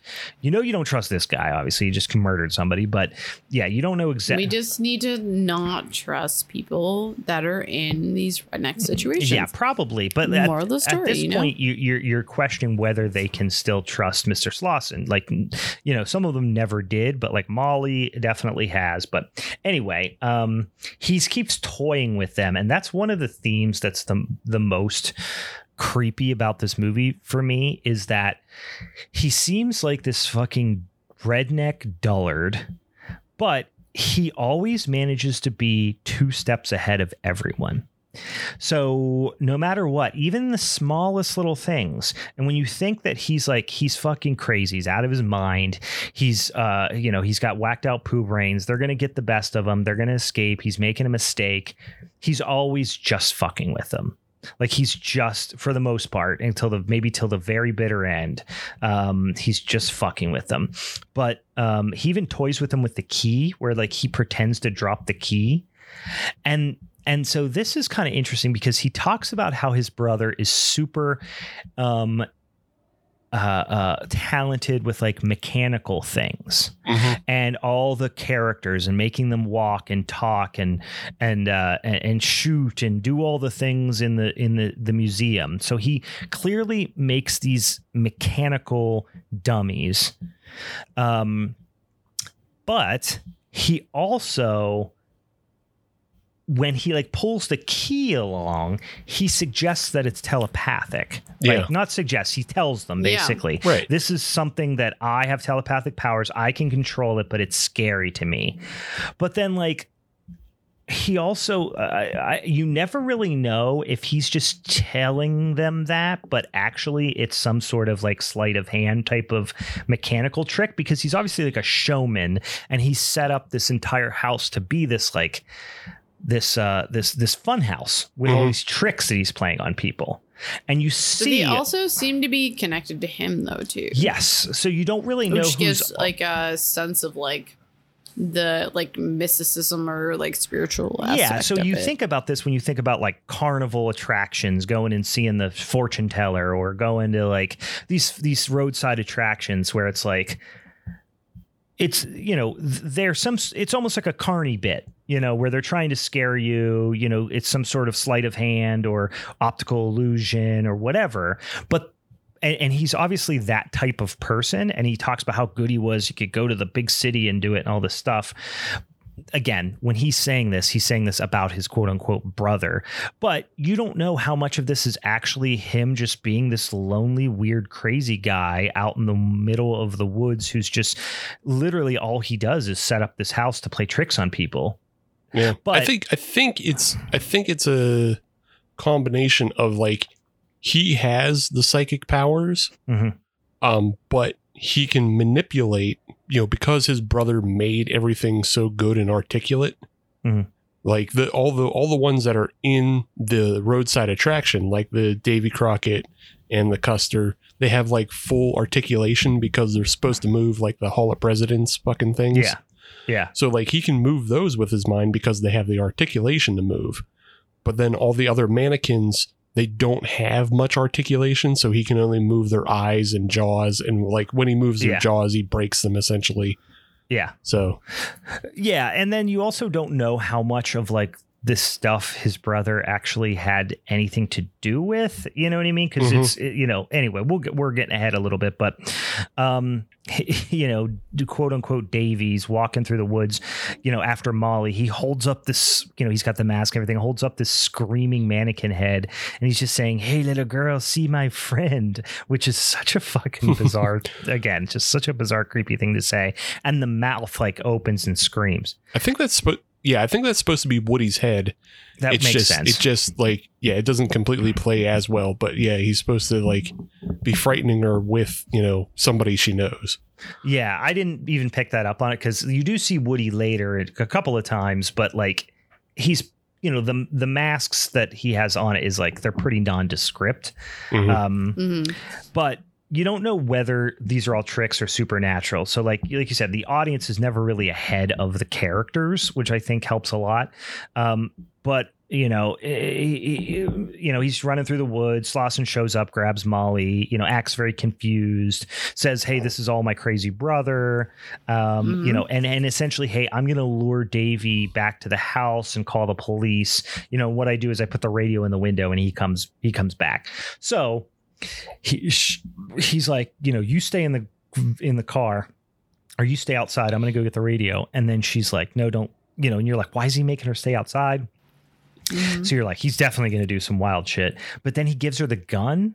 So you're a little bit confused, but you're like, well, it's probably not loaded or whatever if it's him. So it's just doing little things to like keep you on your toes and just trying to confuse you about what's actually happening. Because then when she's standing out there, Davey pops up from behind the fucking Jeep or his truck and comes at him. And then she blasts him twice with the shotgun. But then he's like, "Those are blanks. Ha ha ha ha." She whacks him with the shotgun. It's Slauson under the mask, of course. It's Chucky Connors. So it's not that surprising, but it's one of those things where it's like they kept making you second guess what seemed obvious the whole time. Molly hides in the creek, but then Slauson is already in the creek and just pops up behind her. Like he's got this whole series of like chutes and ladders in the woods that he can just like fucking jump 200 yards in the other direction. There's also a snake in a creek. It scares her. There's a little snake in the creek. You do get a little snake in the creek situation because that was promised earlier. Yeah, he warned her. He's like, water moccasins. They come out. Yeah, watch out for creek snakes. But like I said, he's always just dicking with them. He's 2 steps ahead. Becky and Jerry are still tied up, and they're trying to escape. But then there's this like just confused scene where I don't know why they put this in there. I mean, it's just to really further illustrate like Slauson's like insanity. But there's a scene of him having dinner, like eating soup with, the mannequin and just talking about, "You want more crackers," and all this stuff. And I don't know. It's just like, I think you're just really starting to paint a picture of him as like being completely unhinged, I guess. Yeah. Because I mean, you get something similar. I believe it's a little later on where like, because he appears to have personas. Because he explained, because he already had a confrontation with Molly, and he asked Molly, "Hey Molly, what mask was he wearing?"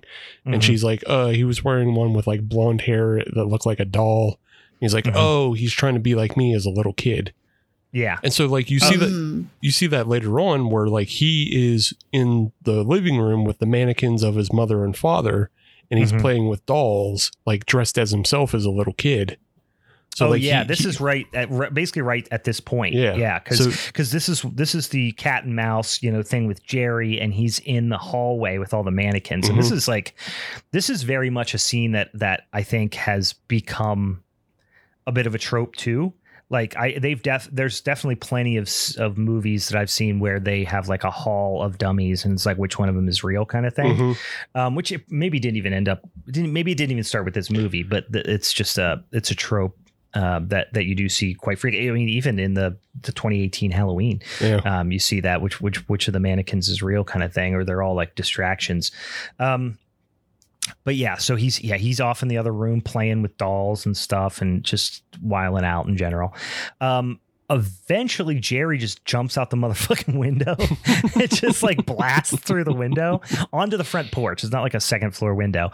But then he limps into the woods, and then Becky runs the other way into the woods. And then Clausen loses the mask and finds Becky. And like you said, Becky wouldn't know that that's Clausen. You know what I mean? Like she wouldn't be scared to see. I say Clausen, I mean Slauson. I know. I was about to say, what, Santa Claus? Clausen, the pickle people. Yeah. Clausen's pickles. No, but Slauson, she doesn't, she wouldn't know to be scared of him. Right. So, he takes her in, shows her the whole wax museum is now all kind of come to life, including a wax dummy of Woody. And they're all shooting at her and throwing tomahawks at her and stuff. And the old Chucky's just sitting there kind of just giggling and goofing. And eventually she catches a knife right in the back of the neck, which is surprisingly brutal death scene, because even though she, I wouldn't say Becky is really given the performance of her life. You know what I mean? Like she's not really acting too hard. Something about the like slowness of her, like, and the shock of getting shot in the back of the neck, hitting the back of the neck with a knife is weird. It's surprising, but also like there's something really satisfying about the effect. And I did find like how they did it, because it like it's not it's a held on shot, and like the knife handle appears to pop out of nowhere. I was like, did they just pop it out of the back of a wig? But then I found something that said that what they did was they put a block, like a block of wood, on the back of the actress's head, and then they sent a knife down a wire. Oh, okay. To slam into the back to slam into the knife block, to slam into the wood block.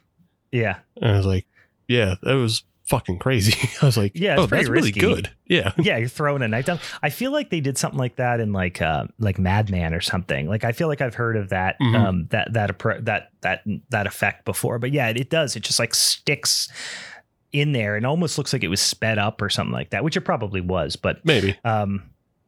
Anyway, so then Slauson's dead wife comes to Molly in a dream. She wakes up and she's like tied in this bed. And you're still not sure if something supernatural is happening. Like I said, it's hard to be convinced either direction. And then he comes in, he keeps calling Molly little girl, which just makes your skin crawl. But he takes her to this other room, and again, at this point, like he's drugged her because the mom came in and gave her something to drink. Right. And so you're assuming that he's drugged her in some way, but then she just like takes a nap on the ground, kind of like she's clearly trying to like stay conscious.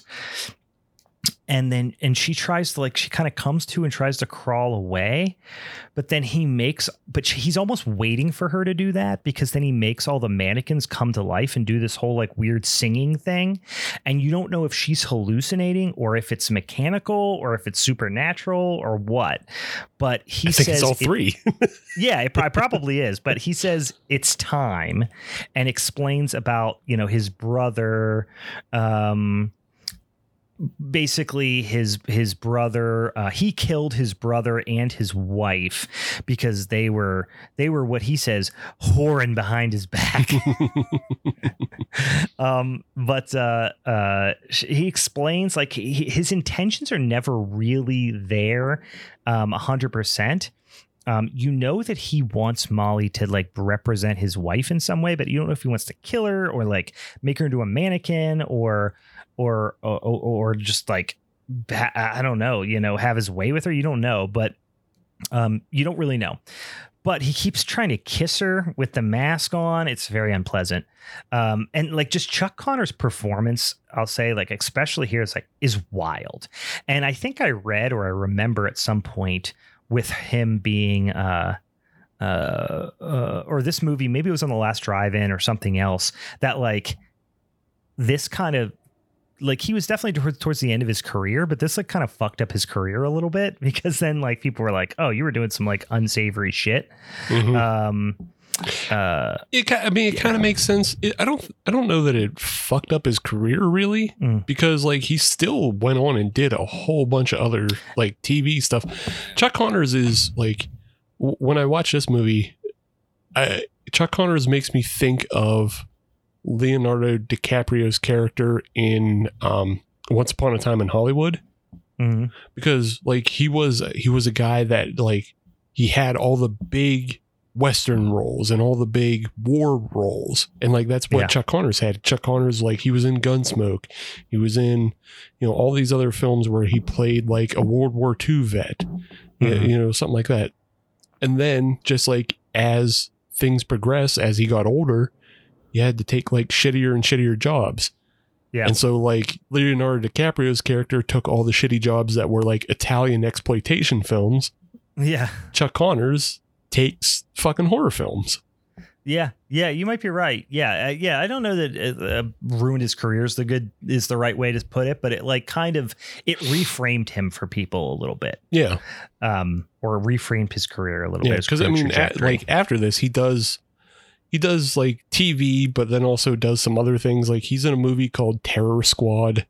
He's in a movie called Maniac Killer. So like, he's in another movie called Taxi Killer. So like, he becomes more of a genre guy. Yeah, he definitely takes a genre, and I think like, because in this film he's a really good actor. Like he, like you said, he sells this movie. Yeah, because he has like this intimidating nature about him. But I think it's just like as you move into the 80s, he's a little more aged, so he isn't the first choice above like Arnold, where Arnold is like a cut beefcake guy. Van Damme was a cut beefcake guy.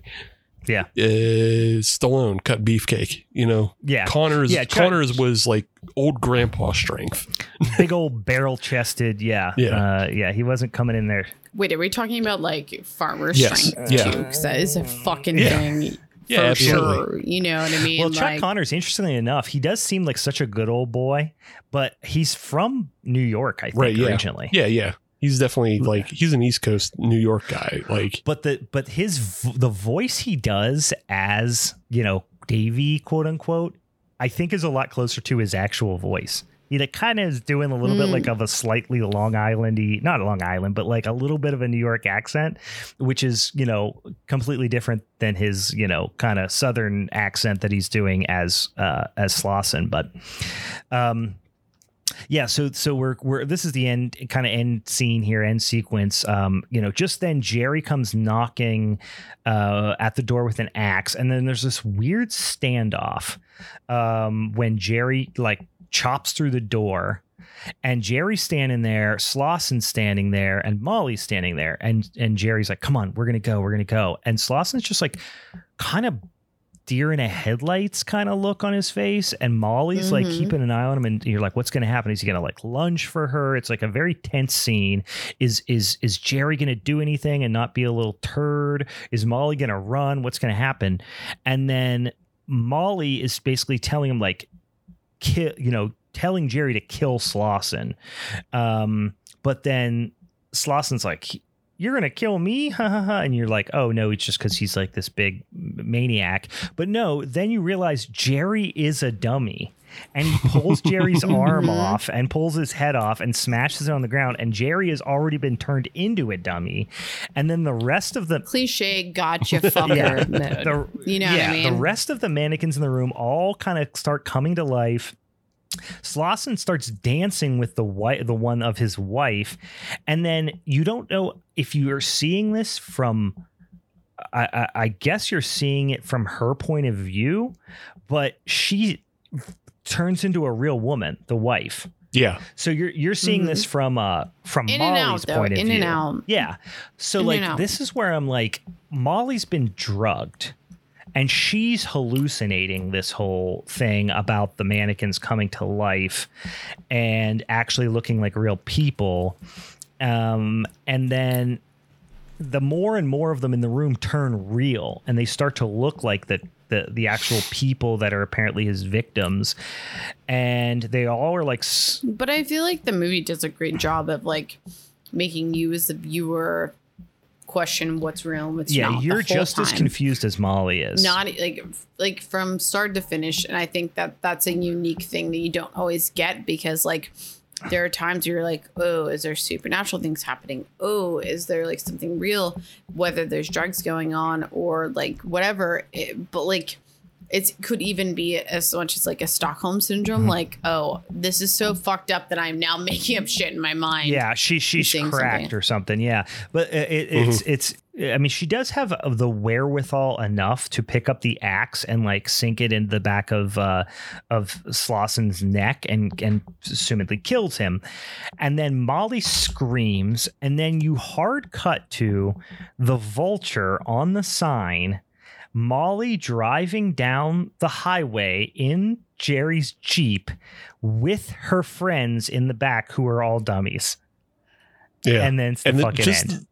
And just the face she's fucking making is amazing. Like it's one of the great freeze frames. She has this I know I've used this phrase a lot with this movie, but she just has an unhinged look on her face. Mm-hmm. It is a wild, confusing ride that they never really explain anything. And you just, And I'm okay with that though, too. I'm like kind of okay with that. You really feel like you empathize with Molly because you're exactly as confused by the whole thing as she is. Yeah. I think I feel like you can't put it all on drugs though, simply because of the opening scene, which is Woody being terrorized. He doesn't drink anything. He's not drugged. But all that stuff is like could kind of be explained by like mechanical things. It could be mechanical or not all of the stuff out of the cabinet though.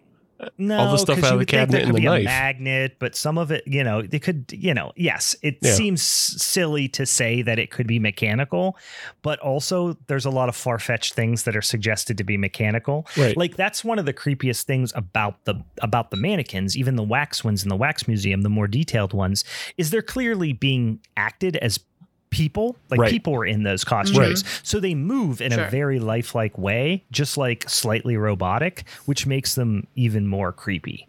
Yeah, because it's not like just a hinge. It's a full arm musculature. It's not just like a hinge you would find on an action figure. So that's why it's far more creepy. That's why I'm willing to say that it's all three of mechanical, psychic, and drugs, because I think you're right. Like he maybe drugs them to keep them pliable and keep them docile in a way so that they're not fighting back. And that's why, like, at the end, Molly is seeing the wife as a real person, you know, like maybe he does just have the psychic power to push people that way. You have all the instances of him like sending like the psychic whispers of their names to draw them into places. So, or him doing the old eyes where he like looks at something and it springs to life a little bit, Yeah. So, yeah, there's definitely something going on. It's never fully explained. It's always very ambiguous. And it's just fucking weird. It's a weird movie. And that's why I like it so much. And Chuck Connors, he makes the whole movie. Yeah. That's why I think the movie was a lot of how much can you steal from everywhere else, because Texas Chainsaw, Carrie, and Psycho, and House of Wax had all come out beforehand. They're just like, we like all of these movies. Let's put all this into one movies. Yeah, this is not this is not a movie that I would call like an artistic vision of a singular person. This is like let's go make a fucking horror movie and sell some tickets. You know what I mean? Let's get some butts in the seats. Put fucking Chuck Connors in there. Did they do that with like was Chuck Connors like the biggest pull with it? I think so. Did they do other things, I think for a low budget, you know what I mean? I think for a lowish budget movie, they were like, we can get Chuck Connors. Everyone grew up watching this guy. Everyone's going to know his face. He's going to get butts in the seats. And so it's a little it's the right amount of schlocky. You know? Yeah. And like I read some of the IMDb trivia, however, trustworthy that can be. But like two things they pointed out was like, one was that they spent a sixth of the budget on the guy who wrote the score. So to get him the right to score, he charged him like a sixth of the budget. And then the other one was like the director of this film originally was trying to get John Carpenter to direct it. So there's like, it's another thing of trying to pull somewhere else. Like John Carpenter had just finished Halloween, so he was trying to pull more from we can get the guy from Texas Chainsaw, we can get the guy from Halloween, we can get all these elements in here to make this our great big good film. Yeah, and then PG'd it. Which is I wonder if that was part of the. I wonder if that would have been part of the. Now PG meant a very different thing back then. Right. You know what I mean? Compared to like a hard R was almost like a bad thing back then. If you could, because that just meant less eyes on it kind of thing. But anyway, it definitely felt like that type of project. But for sure, it's very fun. That's it. That is Tourist Trap, you guys. It's a fun film. I mean, there's fun elements for sure. Yeah. Like you, Brian, I didn't discover it until like the last probably 5, definitely 10 years, because I originally discovered it as like a riff tracks. Oh, really? Yeah. I didn't know they did a riff tracks on it. Yeah. That's how I first found it. And I was like, this movie's a little too good for like always making fun of. Yeah, I feel like Chuck Connors has been in a number of riff tracks / that's probably what it was. Mystery Science Theater episodes. But anyway, all right, Steve. Fun. What's this movie we're going to talk about with you? We're just going to talk about 2000 Maniacs, yo. Straight up 2000 Maniacs. Which genuinely was kind of like silly and fun. Herschel Gordon Lewis in the house. This is such a weird pick. I'm just going to say it right off the bat. This is a strange pick. Why do you think it's a strange pick? It's got Redneck Shenanigans. It starts with Shenanigans. It does have Redneck Shenanigans, but it's just like it's such a weird. I don't know. It's just not a movie that I would think you would pick. I don't know why. It reminds me of a film. I'm trying to think of like what the right descriptors would be of like a silent film that just had like this like silly like mime like comedy. It's very cartoonish. But then like the things that are going on, you're like, whoa, you guys are kind of like fucked up. Like you guys are real. And then you get like this mildly spooky spiritual element. Well, this is like 60s schlock at its finest. You know what I mean? Like that's Herschel Gordon Lewis is the king of he was really the grandfather of gore, movies. Yeah. I mean, he's called the Godfather of Gore for a reason. Godfather of Gore. Yeah. Yeah. Because like he's doing terribly horrific things on camera that like you weren't seeing. I mean, we're just now getting color at this point, and he's fucking like, oh, but you know what? It's a good color, red.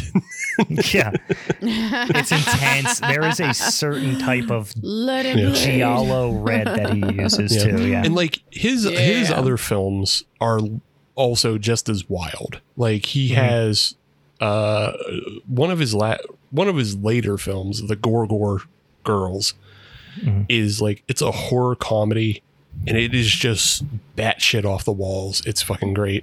The Wizard of Gore is another great one.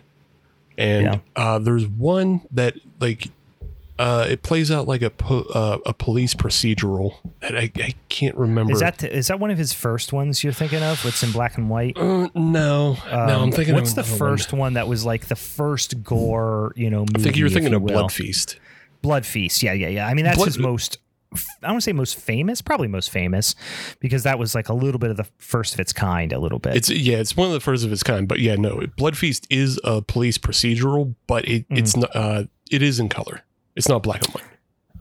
You can. Oh, I saw a black and white version. I think there might be a black and white version, but I think the one color me blood red. Is that the one we're thinking of? That one's later. So that one's 65. That one's even after this film. So.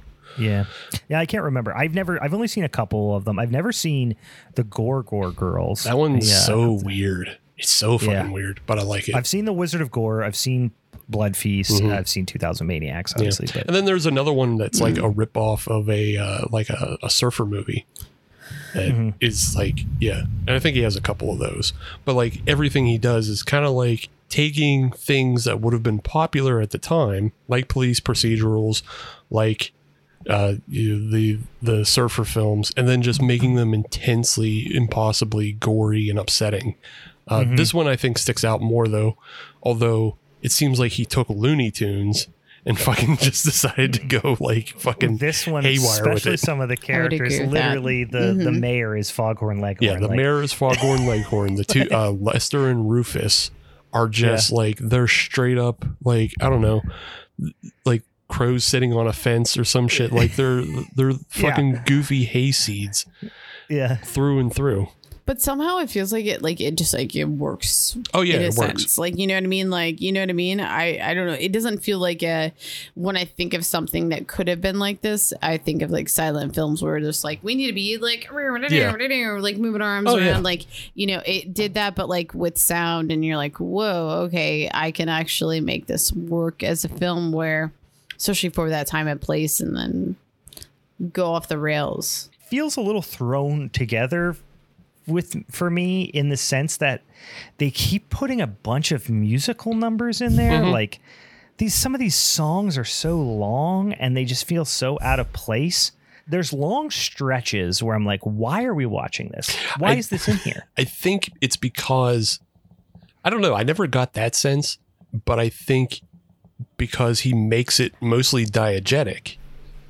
Is because like the Pleasant Valley Boys is who they're credited as, but you have like this, and again it kind of plays into those old vaudeville kind of like, we have music always going, we have just a show going on, and you have like these banjos and guitars just constantly playing different Southern songs, or you have the one song that he wrote for this, that the intro song that you're introduced to this movie with, of like the South Will Rise Again.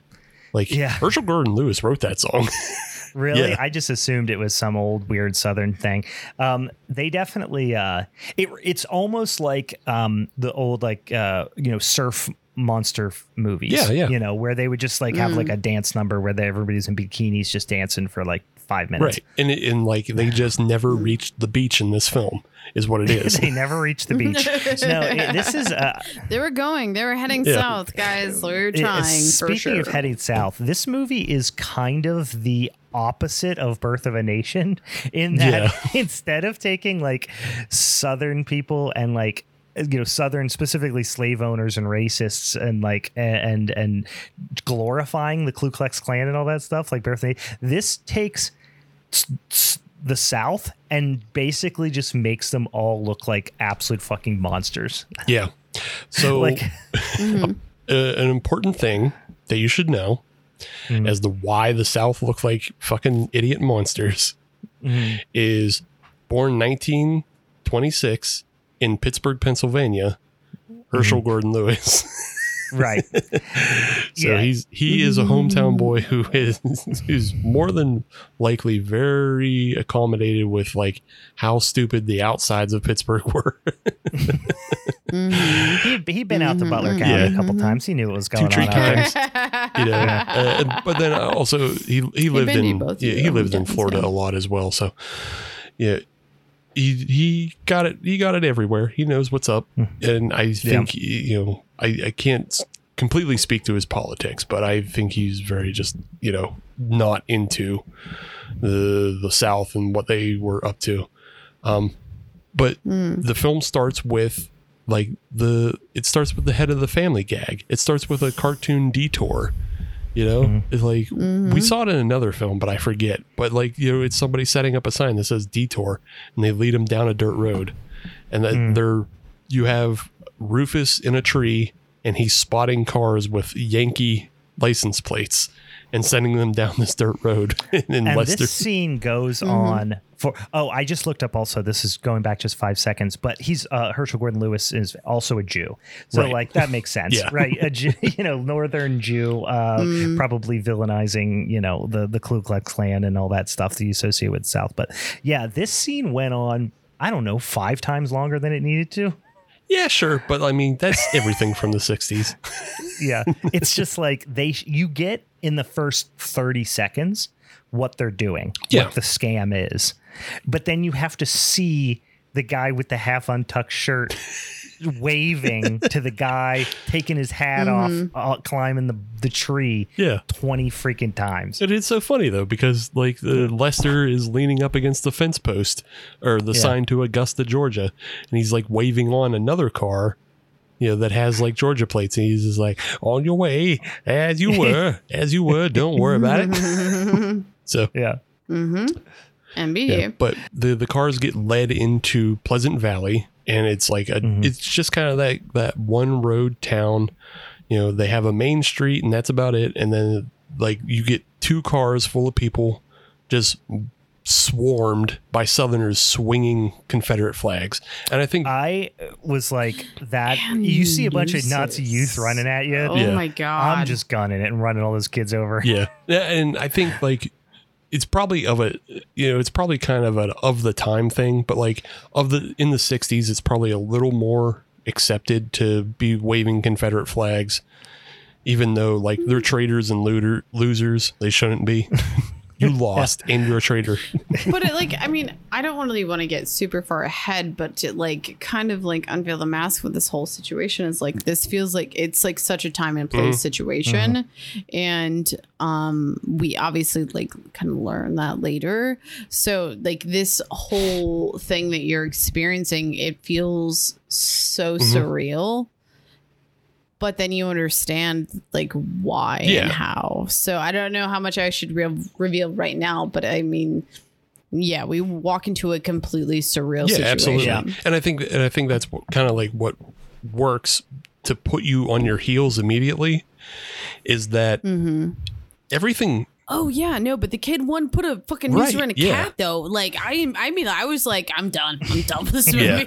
Right now, I'm fucking over this. You know what I mean? everything is kind of a weird hunky dory type of thing where everybody's partying and everything, but then you see kids with nooses, and I think for people in 2023, even if he didn't put a noose on a cat, just having a noose would be next to a Confederate flag would be insanely upsetting. You know what it's when you know it's happening. Yeah, I didn't need to put her on a cat. I would have been you're putting her around someone who doesn't look like you, right? Because you're a piece of shit. Yeah, which is interesting though, because there are no people of color in this film whatsoever. So they just wanted people from the North, in general. So they weren't necessarily even going after people of color in this, which was an interesting move. And I don't know if there's any research behind why they did that though. I'm kind of glad they didn't, but because it would have created a totally different layer to this movie that might have complicated it. Yeah, I but don't. It's a North versus South movie. Basically, it's a fuck the North. Yeah. They're just saying fuck the North, which is funny.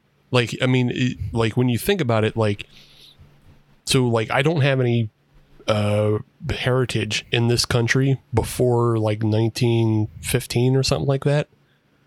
So you think they're just capturing people from the Union States, but those people weren't even part of the fucking Civil War. Their families weren't part of the Civil War. But then you kind of learn the reason why at the end. Yeah, because it's Ghost Town. But the remake of this 2001 Maniacs, they do include a black character. And it's a really, really dark scene. That's the one with Robert Englund in it. Yeah, Robert Englund. Yeah. It's a really, really dark scene that they they dispatch him with. Mm-hmm. But yeah, you have these cars roll into the main street and everybody's waving Confederate flags, and like it's more off-putting for us now than I think it would be back then. Mm-hmm. But they basically get swarmed, and these 6 people, they're told, hey, you're the guests of honor. We've been waiting on you, not for you. Hey.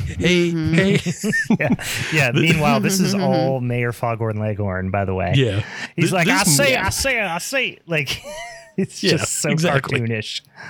It's so cartoonish. And like, he's such a buffoon. Yeah. Like he feels like a lot of kids I went to high school with who like, they learn one smart fact and then they can't stop turning it on you. Like the one smart thing they learned that they can use a gotcha on you as. It's like, whatever, you still can't read. Leave me alone. There's people who are like, I don't want to be devil's advocate, but right, yeah. That's shoulder shrug on that one. Like, I want to be devil's advocate. But this let me see the shitty thing. This mayor is buffoonish. And then Rufus and Lester, the guys who play them, cannot do they can't hold on to a Southern accent to save their lives. Not really, no. It's like they'll start one and then they'll lose it, then they'll regain it. Like in the course of a paragraph of dialogue, they will gain and lose their Southern accent about 4 times. But in fairness, they look the part enough that you don't fucking like even think about That's true. They do look like they got the hayseed thing going. Yeah, the guy playing like Rufus is like kind of bug-eyed and his eyes are going everywhere, and Lester is like filthy. Like his shirts are always wrinkled and untucked, and he looks like he's covered in oil half the time. So yeah, he looks like he's a mechanic type, kind of country mechanic type. We were talking about my movie and talking about how good the sound design is. This is the opposite of that. They feel like they have 3 mics for the entire shoot, and they just place them in random spots in the street and hope it picks up the dialogue. To be fair, I think Tourist Trap has gotten a Blu-ray remaster at some point. Yes. I completely agree that my film did not fucking equalize any of its sound at some point. It was so hard to even hear the dialogue at times.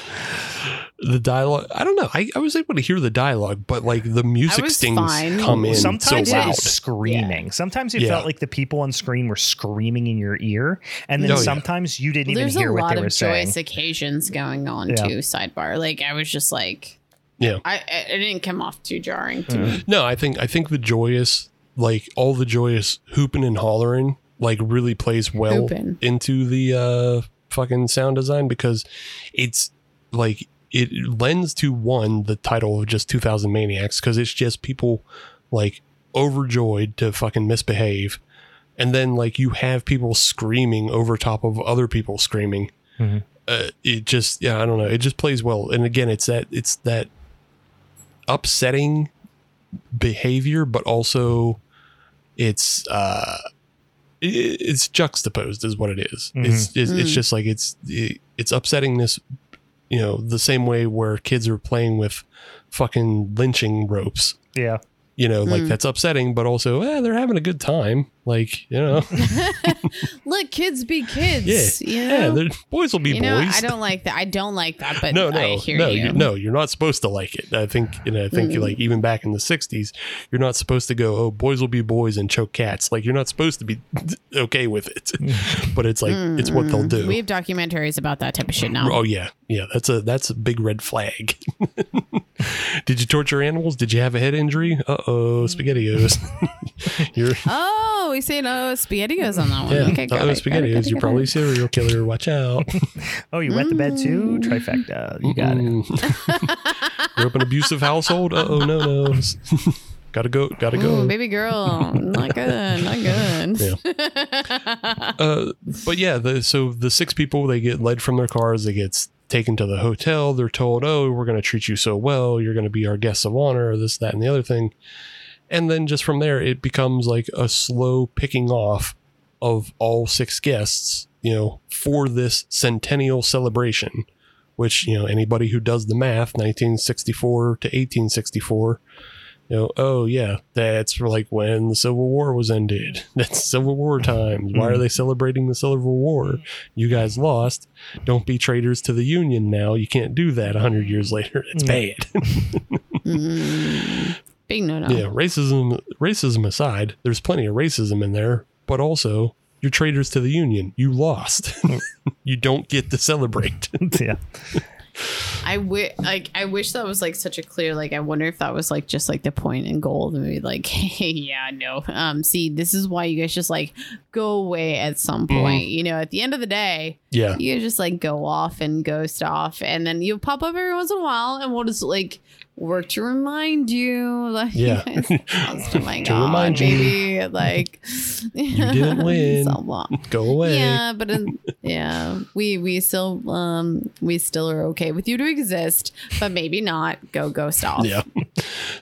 So the first two to die are John and B, and they are a weird couple because they're married, but also they cheat on each other constantly. Yeah, it's and just like a weird kind of pretty into it. Which is like, you know what? Again, yeah, not gonna get yucky yum. Do your thing. That's fine. I'm like cool with that. Like, I want to hear more stories about this. Like, I want more of these love stories. Brian, you may not be into yucking their yum, but they're definitely into cucking. I don't even know if it's cucking. I think it's like literally like separate but equal. Like, baby girl wants to go get her thing. I think they're cucking each other though. Like they do. That is what they call it in the South. Separate but equal. Three-fourths of the time. They like the separate but equal.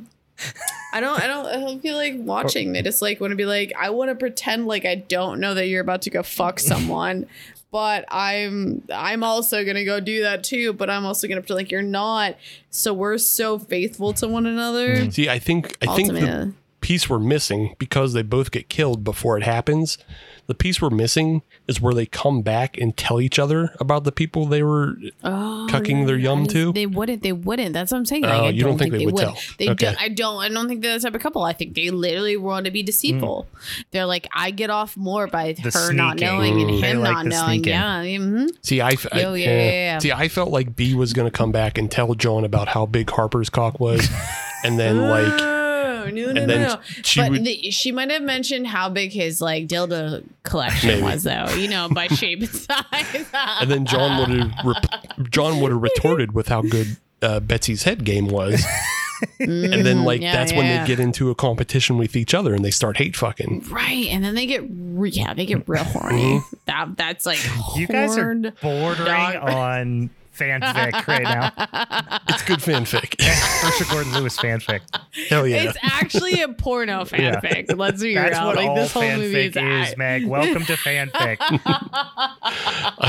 I'm shooting extra scenes for this movie. Yeah. Why do you have your camera out right now? I'm adding to it. I'm making it better. Don't ask and I'll questions. fix the sound design. I'm making it better. But yeah, B and John, they get lured away because they're both whoring around on each other, as we learned the term from last film. Whoring. Let's not slut shame. They definitely need to be. I'm just using the parlance. They're whoring using the parlance around. of the South. Yeah. Whoring. But yeah, they get lured away. B goes out in the fields with Harper, and Harper shows her a cool knife trick, which is really then followed goes with 0 to 60, doesn't he? Yeah. He's like, check out this knife, like, which is like such a like a 12-year-old thing of like, look how sharp my knife is. I got a cool knife at Rogers, and it's really sharp. Check it out. And then like he cuts her thumb, and she's like, "What are you doing, you stupid idiot? You cut my knife, or you cut my thumb." And he goes, "Hold on, I'll fix it." And then just cuts her entire thumb off. Yeah, as I said, it goes from 0 to 60. It's like, hey, we're gonna go out in the woods and fool around. Never mind, I'm gonna cut your thumb off. Yeah. It's just such an intense thing to do. Mm-hmm. And the way to fix that is to bring her to the mayor, because the mayor would know how to fix a cut off thumb. Yeah. Which just leads to them cutting her entire arm off with an axe. Yeah. Which, like, for 1964, both of these are really graphically violent. Yeah. Like, this is pretty brutal. That's what people who were going to see this movie in 1964 or whatever it was, they were going for that. They were going to see that. I don't know. Were they even prepared though? Because this is pretty early in his career, and it even like I feel like a lot of us. Did he even make it to that scene, to a theater? Like that's the other part that I'd question. Yeah, like, I'm sure these were like drive-in movies. Yeah, these were schlocky drive-in movies. But yeah, this was only But Herschel Gordon Lewis was the first one in the United States to really put this type of stuff on film. So I imagine if. If you look at his movies, like this one came out a year after Blood Feast. So I imagine people heard. Okay, yeah. Since it's post Blood Feast, people probably would know. Yeah. But I was also just thinking about how like this predates Night of the Living Dead, which I think is a lot of people's entry into films are getting violent. Yeah. But I mean, he was putting these, he was pumping these into the drive-ins, and he was coming out with one a year. I mean, there was 63, 64, 65, 66, 67, 68, like literally once a year, he was just making these gore flicks for people to, it was like it's almost something you go see on a dare or something, Right. Yeah. I just, I guess because like none of us are old enough to remember, I just don't know how prevalent his films were. Like, I'm sure there were some theaters and drive-ins that like always got his stuff in, but like, was it nationwide? And yeah. I don't know if they were catching it on the Bible Belt, Oh yeah. I would love to hear local history, more about like our own drive-ins and like the theater releases, because I think that would be, if anyone who's listening and knows, or if either of you guys know, I don't personally know. I'd be really curious about this because I think it's kind of cool. Like, I mean, I think for sure, like definitely, and it probably it's also a bias on our part, is like because we're from Pittsburgh, like a lot of Night of the Living Dead was for sure a drive-in flick around here. Oh, everywhere, yeah. Like it showed everywhere. Like almost everybody has some sort of relation to that film. Like I have a second cousin that was a zombie extra in that film. So like, like not even a second cousin, whatever it is, that it's like a cousin of my mom, some shit like that. Yeah. So like everybody has some sort of connection to that film. So like, of course it showed everywhere. So I don't know how much like, Herschel Gordon Lewis penetrated outside of his immediate space. Yeah. Because I don't know how much, Romero penetrated outside of his space eventually, because it just became such a phenomenon within the drive-in. So I don't know. Right. It's an interesting history thing that we could look into, but not today. Not right now. This is exact moment. No. Baby girl's almost finished a bottle of wine. Right. And I'm 3 beers deep, so I ain't going. Okay. All right. We are not going to the library. Brian's got to take a shit. Brian's got doo-doo butt. What else do we got? So doo-doo butt. So B's dead. John is seduced by Betsy, and he gets drawn and quartered. Yeah. Which pretty unique. I'd say the most unique thing about this film is like the way everybody is dispatched. It's just things you don't see in film in general. Yeah. Like the only other films I can think that have drawn quartering is the remake of this film and Braveheart. Yeah.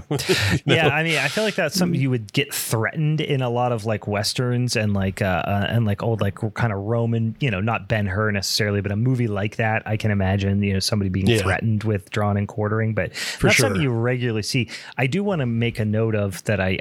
The irony was not lost on me when they are playing, Rolling in My Sweet Baby's Arms while they're cooking her arm over the fire. Right.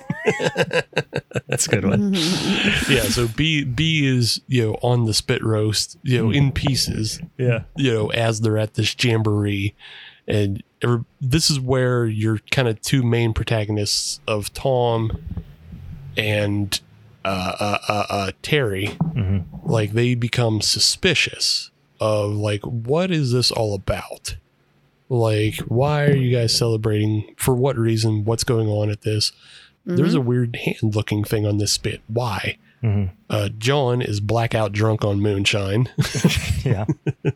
Which is why he's pretty easily subdued and tied to horses. And, they're let off and he's ripped apart.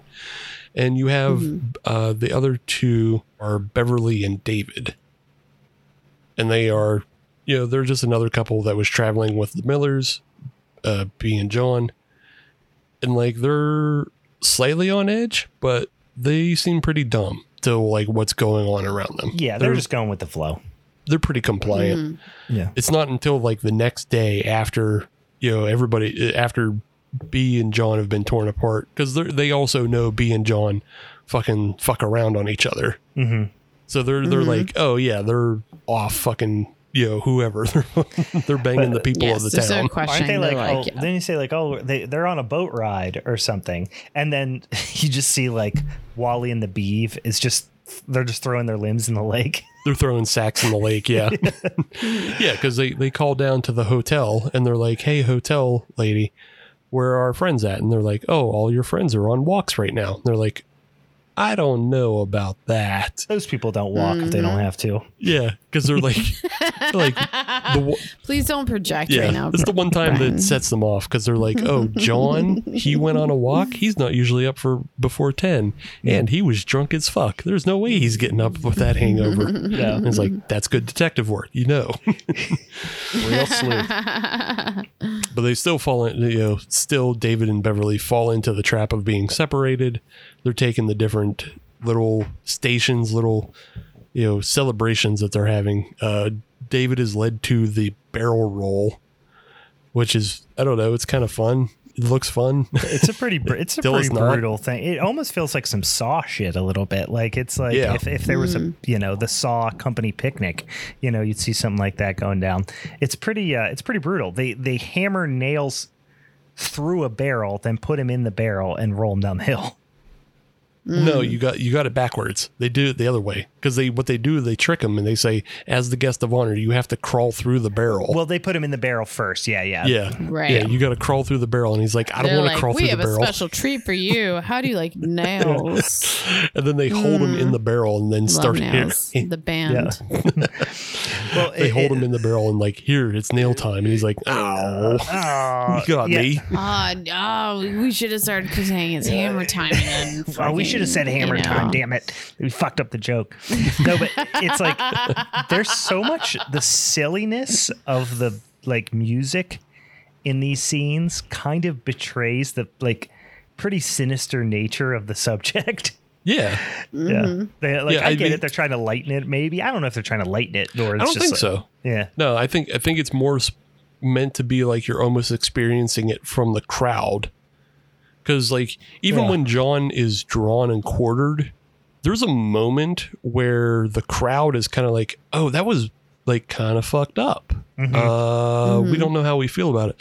And then Rufus and Lester are quick to correct everybody. And like, no, this is a party. You got to party. Play the music. It's time to party. Yeah, have fun. We're having fun. Everybody's having fun. Well, like, there's like, I think you constantly are able to like get into a perspective of like where this is coming from. Like you're even from the beginning and getting this caricature of like, them trying to capture people from the North, and then getting into the like actual crowd of constantly feeling like you're part of it, because there's just always just so much excitement, so much going on that you don't even know necessarily always what you're experiencing. And I think that if you've ever experienced these type of situations where you're in big crowds or like experiencing part of it, like that's how it feels. And I think they did a good job at making you never necessarily feel like part of one group or another, or be able to relate to someone or be able to be a part of something. I think there's just this sense of like, there's a lot of chaos going around you and there's a lot of things going around you, and you just never are able to feel settled or like you believe one thing or the other. And I think that allows things that are kind of fucked up to happen because you don't fully know what's going on. You don't know until it already happened. Right. And like you're being led around by like an entire town. Like it's not just one person trying to trick you. It's an entire town. And in that way, Ari Aster completely ripped, Midsummer from this film. Right. Totally. Yeah. I mean, you could definitely make that argument. But I mean, it's very similar. Yeah, I definitely got some Wicker Man vibes, especially with the songs reminded me of that specifically. Yeah. But yeah, it's just constantly like, just a lot of people trying to trick you, and you just get swept up in the tide of being pushed into these things. And it's not until it's too late that obviously think bad things can happen to you. The Beverly gets the bad thing of like the Super Looney Tunes death. She gets tied up under teetering rock. Yeah, it's just a hilarious thing. Like, this here is teetering rock. Why is it called that? Because we put it up on this platform and it's teetering. We build a platform, put a rock in a precarious situation, and then it's basically a dunk tank that crushes you with a rock. Yeah, which it's pretty solid. I don't know if you guys remember the Batman the animated series. Mm-hmm. But there's an episode where like all the bad guys are telling their stories of how they tried to kill Batman. Oh yeah. I know that episode. Yeah, and Killer Croc's story is like, I tried to hit him with a rock, and everybody's just like, what? Well, it was a big rock. Let's go back to my movie. A rock would have been really effective. A rock would have been effective in your movie. You know what I mean? Sometimes that's all you need is a rock. It's funny. Yeah, sometimes a gun barrel does not actually do much when you hit it. Interestingly enough, this death of a rock falling off a platform onto her and she's tied to it is the second most cartoonish death, because a guy right before this gets got by quicksand. Fair enough, yeah. That's so. I didn't consider that so much cartoonish as 1940s serial-ish.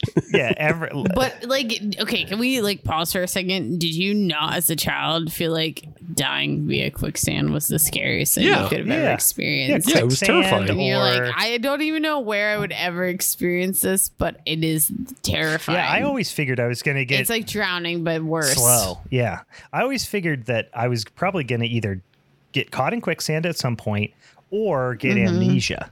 And I never definitely should have been more amnesia. But like, what would have amnesia would have done? Like, just every head injury was an amnesia head injury. Yeah, like in cartoons, like in TV shows, you always got fucked up by birdies. Yeah, those were just and you doing the same things over and over again until you're like, oh, okay, my body sucks, and now you're almost 40, and like. Yeah, it's all catching up to you. Yeah, now I'm almost 40 and I've had plenty of head injuries and I've never lost my memory. I've only seen bright lights sometimes.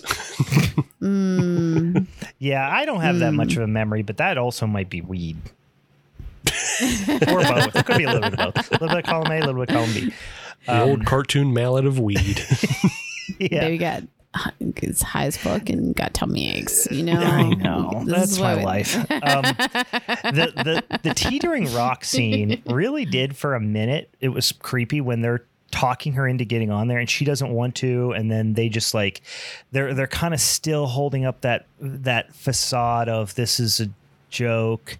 But then eventually it's not, and it clearly isn't, and it makes for a pretty creepy scene. But then it just goes on and on and on, and it's like it's another one of those scenes where it's like if this was half or a third as long, it would have been way more effective. Yeah, I mean, there's definitely ways that they could have made the punchline more effective and funnier. I think there is a funny one of like one of the guys comes in and just completely misses the target. Just whiffs, yeah. And they're just like, get the fuck out of here, dude. You suck at throwing, yeah. Yeah. Get your weak arm out of here. You stink. But like, if they...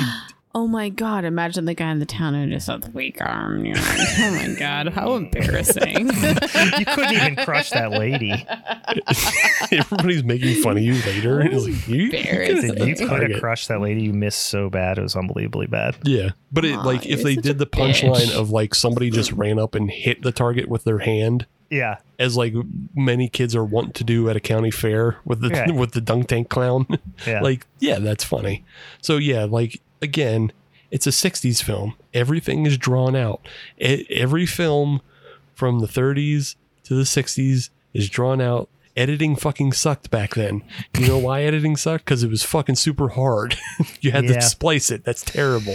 Just let things run. Let that car park. Roll. Who gives a shit? It fills up time. It's one less cut I have to make. Yeah. Let's go back to the basics, baby. Yeah. Let's fucking just like no splicing. Let's just let it run. Let it run. I don't want to make cuts and glue shit. That's so much more money. Now, is he lazy or just smart? You know? Yeah. That's a good question. Fine line. So yeah, during this whole time though, you have Tom doing investigations. Like he's making calls. He's trying to make calls out. He finds a fucking rock that tells about how the Unions mutilated a bunch of, essentially killed the entire town, which I don't know, didn't make me feel bad. I was like, we probably need a new Sherman today. So I don't know what I'm upset about. I'm supposed to be upset about. What am I supposed to be upset about right now? Yeah. What am I supposed to be mad about? I'm for a new Sherman in 2023. Let it go. But yeah, Tom convinces Terry, like, hey, it's time to get out of town because we're about to go. They run out of town, and as Brian mentioned, Harper is chasing them and gets stuck in quicksand and drowns. And there's a slight moment of Tom hesitating, and he's thinking, should I save him? And then does the smart thing, unlike Wolf Creek characters, and just says, no, wait a minute, no, bye. No, obviously not. Obviously not. Bye. Oh, it's no. Baby, you can handle your shit. Yeah. Everyone is resilient. Yeah, okay? You should have known not to run in there. This is your area. Let's start giving horror advice. If you're in a scenario, they can always handle themselves. I promise you. Figure it out. Terry and Tom run into town, and they trick young Billy. They promise him candy, and he gets them to the garage and gets the car, and they promise him, hey, you can drive 70 on the highway. And he's like, hot diggity dog, 70. He says, hot doggy. Yeah. Man, boy howdy and hot dog, man. Okay, like these are phrases I want to always have in my, repertoire. Hot doggy. Dude, my grandpap said hot dog all the time. Anytime he was excited about stuff. He's a hot dog. Would he slap his hat off his knee? Oh my God. Wow, I got horny hearing that. Well, he's dead, Meg, so. Next. Wow, I'm even more horny Meg's now. perfect man is Yosemite Sam, turns out. It's actually, he's Southern and he's dead. Those are two. Yeah, so they get out on the highway. They come up to the tree that was blocking the road. They toss out Billy. Yeah, they do just pretty much yeet Billy out. They yeet him. I wish it would have been a harder yeet. They kind of place him, but it would have been funnier if they were just like, I'm about to kick this motherfucker out the window. Yeah. Just put 2 feet on him and launch him. Yeah, if they just launched him off camera and like let the actor fall on a mat or something, it would have been so much better. Oh, yeah. But Terry and Tom get out of town. They were being chased by the Beverly Hillbillies truck. Yeah. Out of town. Yeah, you could literally like, if you were to play the Benny Hill theme with a banjo, that's what would have been playing in the background there. Yeah, which fucking rules. The engine, like, they were very specific about keeping the engine sound of that truck in. Like, even over the music, they're like, this thing sounds so fucked up. Put it in. Do it. Then, like, made him probably feel like a little sassy, you know? Yeah. I mean, like, we're basically at the end because the main characters have escaped, and this is where, for me, it started to drag because it kind of became like, okay, you can end it now. Yeah. But okay, you can end it now. It's like you have the whole thing where they go and meet with a sheriff, and like the sheriff is like, I'm going to give you a fucking breathalyzer. And then we're going to go back to the town, and then this and that. And everything's mighty peculiar. He says like mighty peculiar 5 times. Yeah. I heard plenty of stories about this area. And he's like, what kind of stories? Ooh. Well, it's stories about a town that was. Yeah. Let me stroke my chin. Yeah. Well, it's funny because this is a scene that didn't need to be there and felt long. And then there's another scene after this. Right. Which is just like, Jesus Christ. Yeah. You didn't need the cop to explain it because you just get it. You get that it was like a ghost town. And supernatural shit. Yeah. But like, yeah, so it's supernatural, and like okay, it may like the whole story now makes sense as to why they're so into Confederate flags, why they don't actually particularly care about the people that they're scooping up. Like they don't realize that the huge migration of immigrants, from the 20s and 40s, they don't know World War II happened. They don't know any of this shit. That's why they're just like, get them Yankees, because they just think Yankees. That's all they know. That's the enemy, yeah. But at the same time, though, is like, I feel like when we're talking about the Civil War, like the way they were dressed didn't come across as aligned with that. Right. So it did seem like there was some growth with it that was, you know what I mean?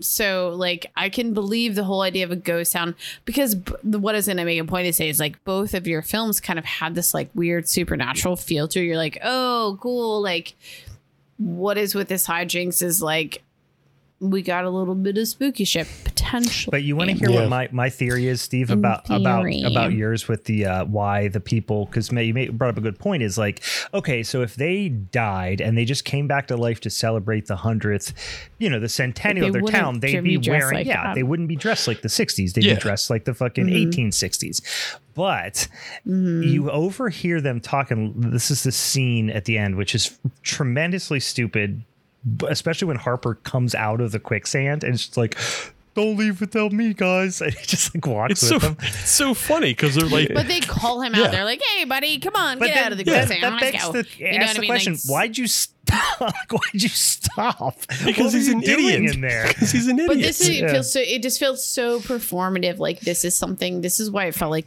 it played into the ghost town, but with the time frame of which they were coming back didn't really make sense. Anyway, this is getting to my point about like he could last in the quicksand for however. I suppose if you're a ghost, you don't have to worry about drowning. But the thing that they did with their little conversation, the two hayseed guys, they're like, well, we'll see you in 100 years, or whatever. They're going to come back in another 100 years. And they're like, well, I reckon, man, another 100 years we'll have flying cars. And it's just like, so my point is they've come back. They didn't just come back for the Centennial Day. They were preparing for this in the afterlife, planning because you don't just show up at midnight on the exact anniversary. Man, $20 is there just some southern silly geeses, and they just fucking they just change up. Like, imagine another 100 years they're going to be doing something. Well, this is my question. It's like, how like, did they even if they just popped out of nowhere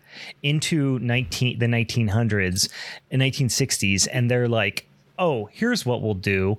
We'll put up a road thing, because I know about cars, right? Cars exist, and roads exist, and we're going to put up a sign that's a detour because of road construction. None of that would have been a thing in the 1860s. So like they had some ability to premeditate their whole plan in the afterlife. Maybe they had some ability to premeditate, like as ghost observers. Like maybe it's only 100 years before they can interact. Yeah. I think we're breaking ghost laws, so I'm not going to fight it too much. I don't think that's how they work. I think they get stuck in where they are, and that's what you think about ghosts. So, that's what we fucking know about ghosts. Is like they're just energy stuck in one place. They like have shit they fucking need to work for, and then they need like someone to come save them and be like, heaven, Meg? "Let me set you free." What about heaven, Meg? I don't believe in That's heaven. Where you're wrong. Heaven's real, and you're not going there. I don't. That's true. I fucking hope I don't. Oh man, if I end up in heaven, I'm gonna cause a ruckus. This is furious. Oh man, I'm gonna be such a ruckus. But also, Meg, you said they need something to work for, and this is what they're working for, because I believe if they had killed, make the South win. No. If they had killed all 6 tourists as they were supposed to, they would have brought the town back from the ghost world. I think it was a summoning fucking like. Oh, so they're like cursed. Yeah. So this is actually okay, guys. Let's break it down. This is actually a cursed situation. Makes way more sense. So now this makes the plot of like, let's adapt to society. Yeah. Yeah. All right, guys, let's fucking go. That's what they're doing. They were trying to bring themselves back. I'm on board. We can stop talking about how I'm gonna go to heaven and cause a ruckus. Let's fucking go. I like that we can insult Meg and just be like, "See you in heaven, Meg." It's supposed to be pretty cool there. Yeah, I heard they got fucking cheese fountains like Golden Corral. See you there, Meg. I just feel like they're just piss fountains. Piss fountains. Well, it's heaven. You can have whatever you want. It's heaven for somebody. Somebody's heaven is another person's piss fountain. I just want to ruin everyone's image about heaven by saying stuff like that. Like that's R. Kelly's piss fountain right there. Like right there. I see it right now. Kelly's heaven. Totally.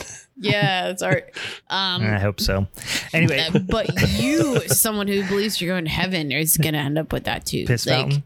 Piss $20. 20 Only bucks if I want the piss I'll fountain. put money Maybe on it. I don't want it. I'll put money on it. I will avidly. Like Joke's I will on you, Meg. Oh, man. My piss heaven has a piss fountain. All right, so your piss reality is actually as a fucking I have my own little piss fountain. Right I now. can piss wherever I want. Yeah, bud.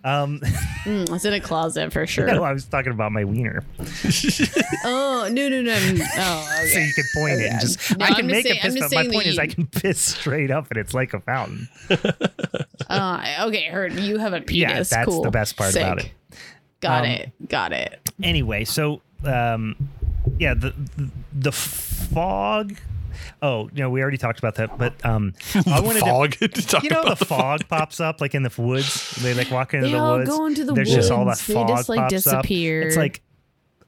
Yeah, I guess you didn't need that, but there's so much at the end of the scene, or at the end, you don't need the conversation with them in the car about, well, I'll take you to your teacher's conference and all that mumbo jumbo. Didn't need to be there. And then this really, to me, I kind of overlooked it for most of the movie until this last little unneeded dialogue in the car. Terry is terrible at acting. She's horrible.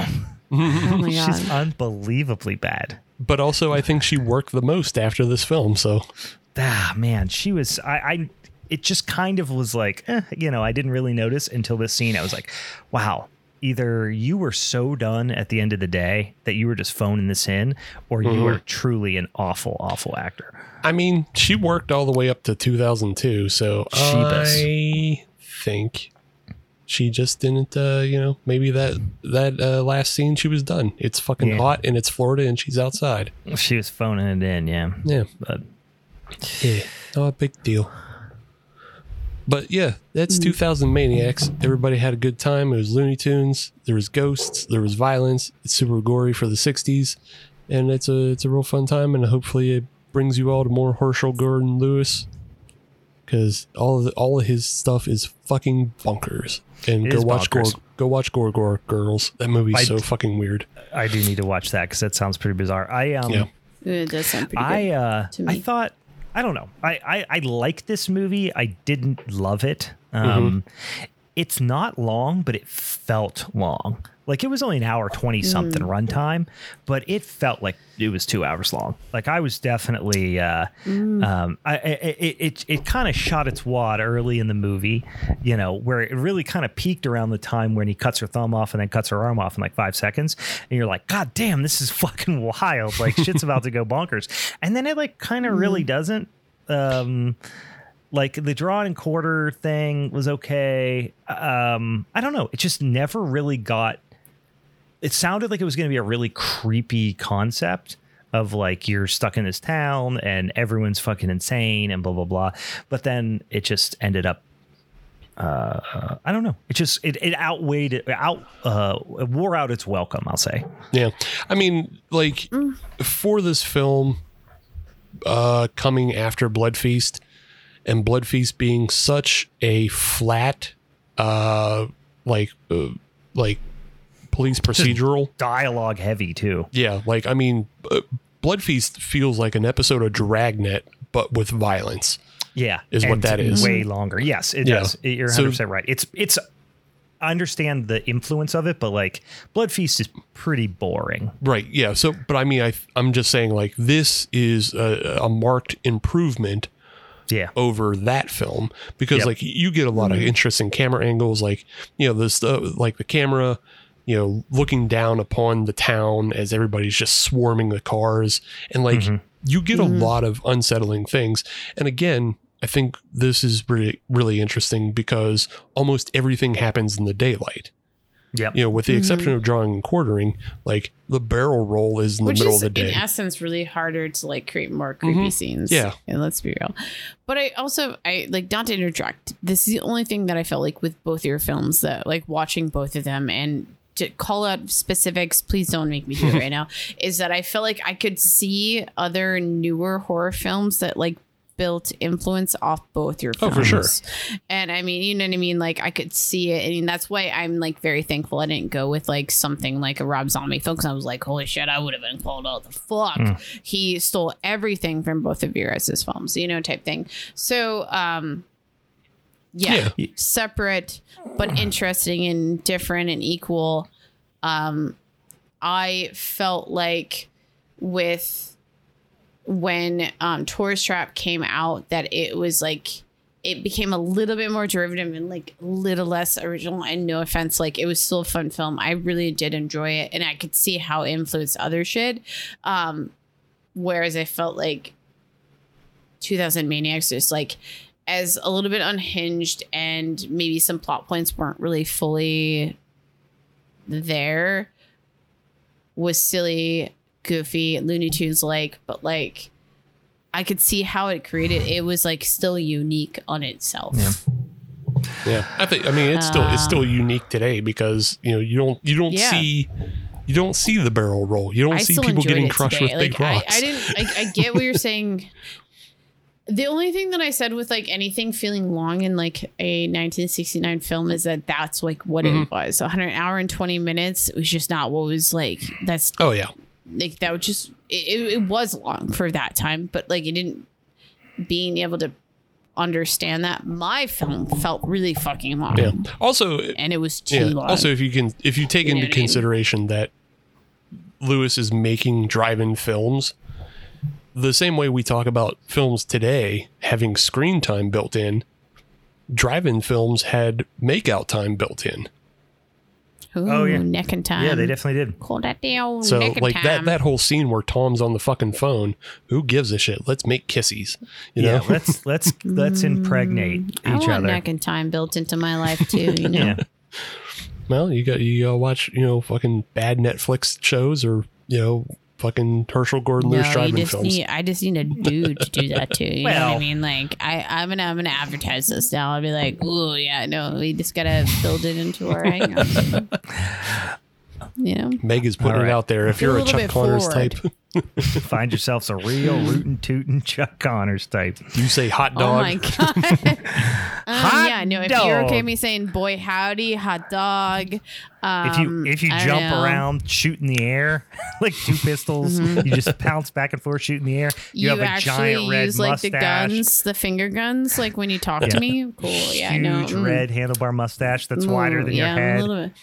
Oh, it's red too. Yeah, for sure. Definitely go for redheads. I'm describing you. Somebody say I'm the If you're under 5'1", call people varmints. All right, let's vote on this, you fucking weirdos. Yeah. Let's fucking wrap this shit up. All right, Steve, you get to decide how the voting situation goes. Yeah, I think we'll just go to the order that we presented today. So we'll go Meg, Brian, and then me last. Well, I'm going to here to ruin everyone's day by going first, because I'm not voting for myself as my first choice. Okay. Clearly that was not going to be the case by calling my movie a turd to start. I don't know. Maybe you still liked your turd more than you liked our old movies. No, I didn't. I actually liked both of you guys both more than mine. I liked my kill scenes a little bit more, but that's like doesn't change the whole overview thing. Okay, so I ultimately genuinely like both your films. Would definitely rewatch both of them. But I really feel like if for the, in my mind it was hillbilly hijinks or whatever we call ruckus, rednecks, whatever we're calling it.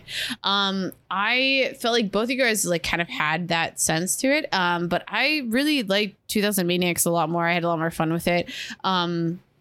it seemed a lot more silly to me, which I'm not necessarily what I was looking for per se, but like overall for like the gore, kind of what I expected out of a redneck film was being silly and off the walls in a sense, but also like kind of hitting some things. I don't know. I don't even know exactly what to look for, but I feel like 2000 Maniacs, I kept my attention. I had a lot of fun with it. And that was, yeah. Oh, you know what you've done. Sorry, you know bud. what you've done to us now by going rogue. You know what I'm you went doing? rogue here. You've. I don't know if you guys would have expected me to. Steve at a three-peat. So our votes. I mean, you could vote for my film just to be an asshole. I and can't say do that. Mine's definitely the best. Can't, yeah. But I would have voted. I would have voted for yours second. Really? Yeah. Wow, really? I really didn't like 2000 Maniacs. I thought it was. I'm actually a lot more shocked. I understand the influence, like the influential nature of it, and I respect and appreciate Herschel Gordon Lewis, but it was boring and poorly acted, and the sound was terrible. And apart from a few little fun bits, the whole thing could have been like 20 minutes long, and you would have got all the good parts. So like it just dragged on and on and on. It reminded me of like The Amusement Park a little bit, the early Romero film, but it did. But I feel like less boring. Right. Well, exactly. Well, the Amusement Park was like a half hour long or something like that, wasn't it? It's definitely. It was only an hour. It was like a straight hour. Yeah. Yeah. So it was like not even really feature length.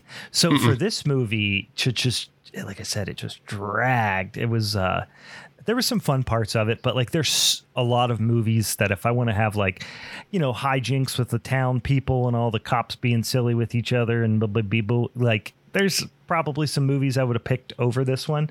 I didn't dislike it, but at least with Wolf Creek, I thought the performances for the most part were pretty good. There actually was like a couple of parts I was like, oh, there are horror elements to this. Like 2000 Maniacs is, aside from the violence, it's almost hard to call it a horror movie. But I think, I feel like the only thing to say, like a time and place of that, of how horror's evolved, I fully think it falls into like a horror, modern, you know what I mean? No, like, it's clearly a horror movie, but by modern standards, there are Westerns that are way more violent.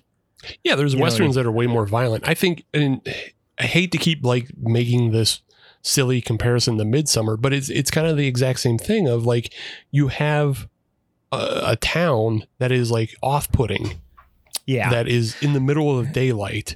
Like what makes this horror is like, oh, you almost feel like this could happen to you. And you're right. You're right. I take that back. It's very clearly a horror movie. That was probably unfair to say, but I think part of like the things that make it special like that, which is, you know, I'm imagining, what's the Twilight Zone episode where, even the original Body Snatchers movie, like it's not violent or gory, and there's not really much even in the way of like visible monsters, but the scary thing is the oppressive feel of the town. Right. And you got that in the very opening scene when they drive into town and the whole town's around them. But then after that, it just kind of loses the creepiness because everything becomes silly. It becomes silly, and also they kind of give away that it is malicious. They show their hand. Yeah, you're you're way ahead of the protagonist. You know what's coming. You're just you're not along for the ride. You're witnessing it. Right. Yeah. Right. And that, like, I don't really want to tear apart Tourist Trap either, though. Like, I feel like if we start like nitpicking it, there's like elements of it where you're just like, okay, yeah, like I knew this, like there could be a lot of things that ended up being predictable, even though like plenty of it, you know, if I exist how I am and I'm like, yeah, don't put me around dolls or anything like that might come alive, because this is just shit's gonna make me terrified because it's just things that really fuck me up, you know what I mean? Like the time and place of all that, like I don't discredit it at all. I think of like, if I'm thinking for this topic, I think both actually had like really insane elements for this whole, like, I actually, in watching mine, I was just like, wow, mine's, I don't know if I was expecting to have some sort of silly element to it or creating an expectation, which wasn't the full thing, but like thinking of like Southern people who are just like tricking people all around.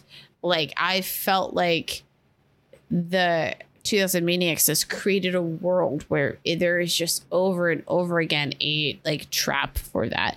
And not saying that Tourist Trap wasn't like that, but I feel like it was a very predictable, like very specific, like, I am going to capture you and I'm going to turn you into a mannequin. That's now going to be a thing, something, you know, like there is a suspension of belief in all of that. But I loved 2000 Maniacs for a couple other reasons of like, I like the silliness of it. Genuinely. I think the gore is good for the time and place of it.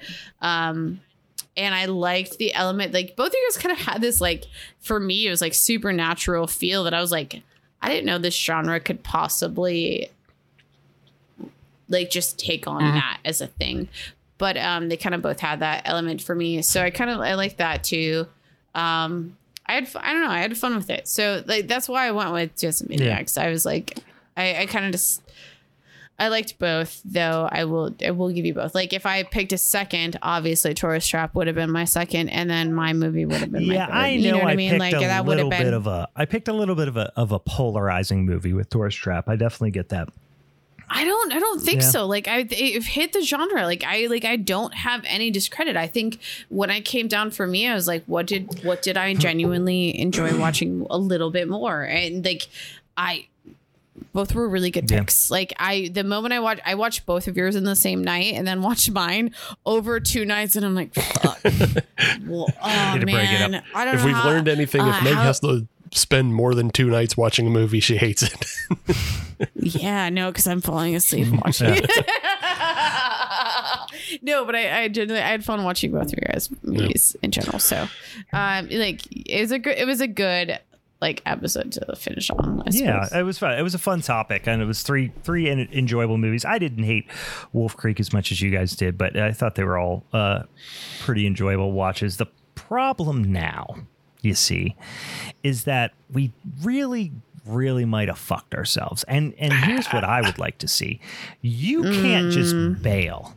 After you do this bullshit and you give Steve the three-peat, which means he's going to do something awful. I know he already has said it. I heard. For you to just drop this bomb, just to take a shit in the middle of the room and then just leave, just walk away and say, you clean that up, Brian, with your brain. I don't love how that feels. I think it's fair that you stick around for one more punishment episode to get what you have coming to you, because this was your fault. That's what I think. So whether or not we decide to do that remains to be seen. I think you should do a poll like tomorrow, like when this episode comes out, just be like, should Megan stick around for the punishment episode? And we'll then decide on that one. The answer is going to be yes. And if it's no, that's going to make you feel bad, because it's like, no, we want to be done with Megan. No. That means I'm going to take it as they love me so much they don't want me. As the 3P champs say that there's not going to be a poll. I just do hope, Meg, that you stick around, because now it's time to reveal what's happening. Oh no! I don't even. I have a marker to write it down. Like I'm gonna forget it. Okay. I'm gonna put in my Google, like my Gmail. I really think this is a special thing for you guys, and it's the most annoying, obnoxious, terrible thing I could do, and I'm so glad it's falling around our 2-year anniversary. Okay. I actually saw on my Instagram stories that today, as we were recording, I was posting that we were recording our 1 year. Yeah. Or 2 year. Yeah, our first episode came out on June 7th, I believe. Yeah. Yeah, so this is a very happy anniversary, guys. Oh my god, I kind of got drunk on the episode and had to handle that and eat a bunch of crackers that you guys didn't know I was doing. Well, this is your anniversary gift from me. Yeah. The most annoying, obnoxious thing I could think to do, okay, is to make you guys watch my senior thesis film. Oh no. My God. No, are we gonna get this dropped in our drive or something? It'll be on YouTube. That way the audience can watch it as well. All right. Okay. We are going to watch my 25-minute short thesis film. Yeah. Goal of my dreams. And if you have 3D glasses, you go ahead and put them on. Oh, now my I gotta God, find. I need to find some. Oh my God. Where can I buy them? I don't know. Just find some red and blue 3D glasses if you got them. Okay. On the YouTube. So we are watching.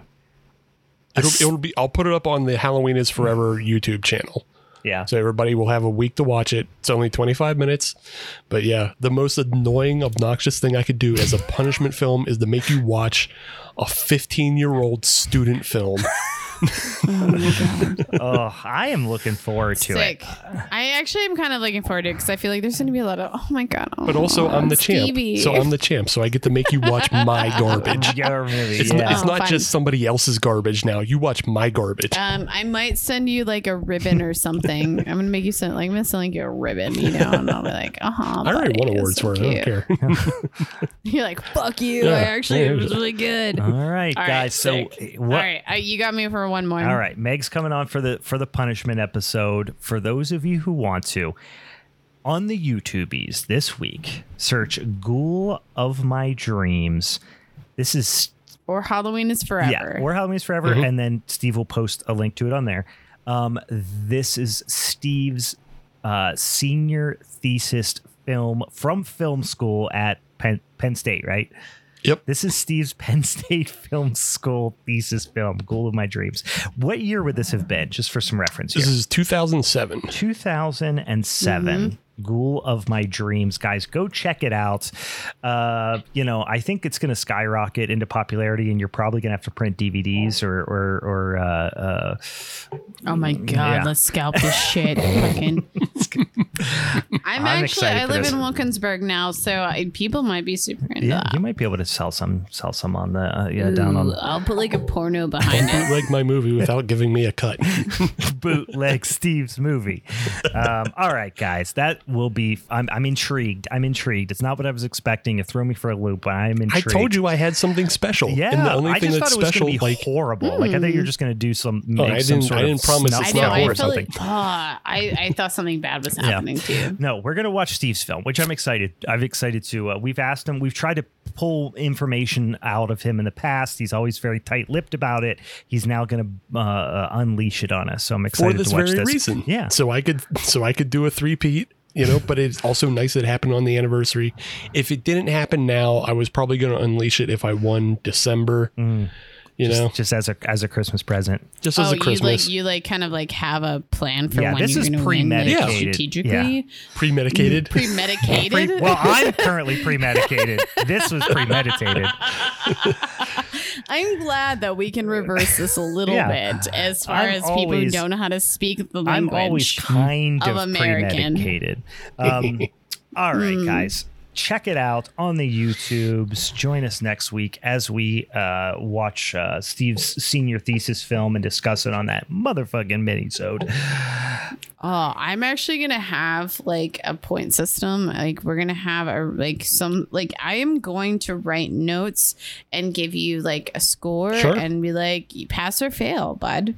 You get an ABC. C-.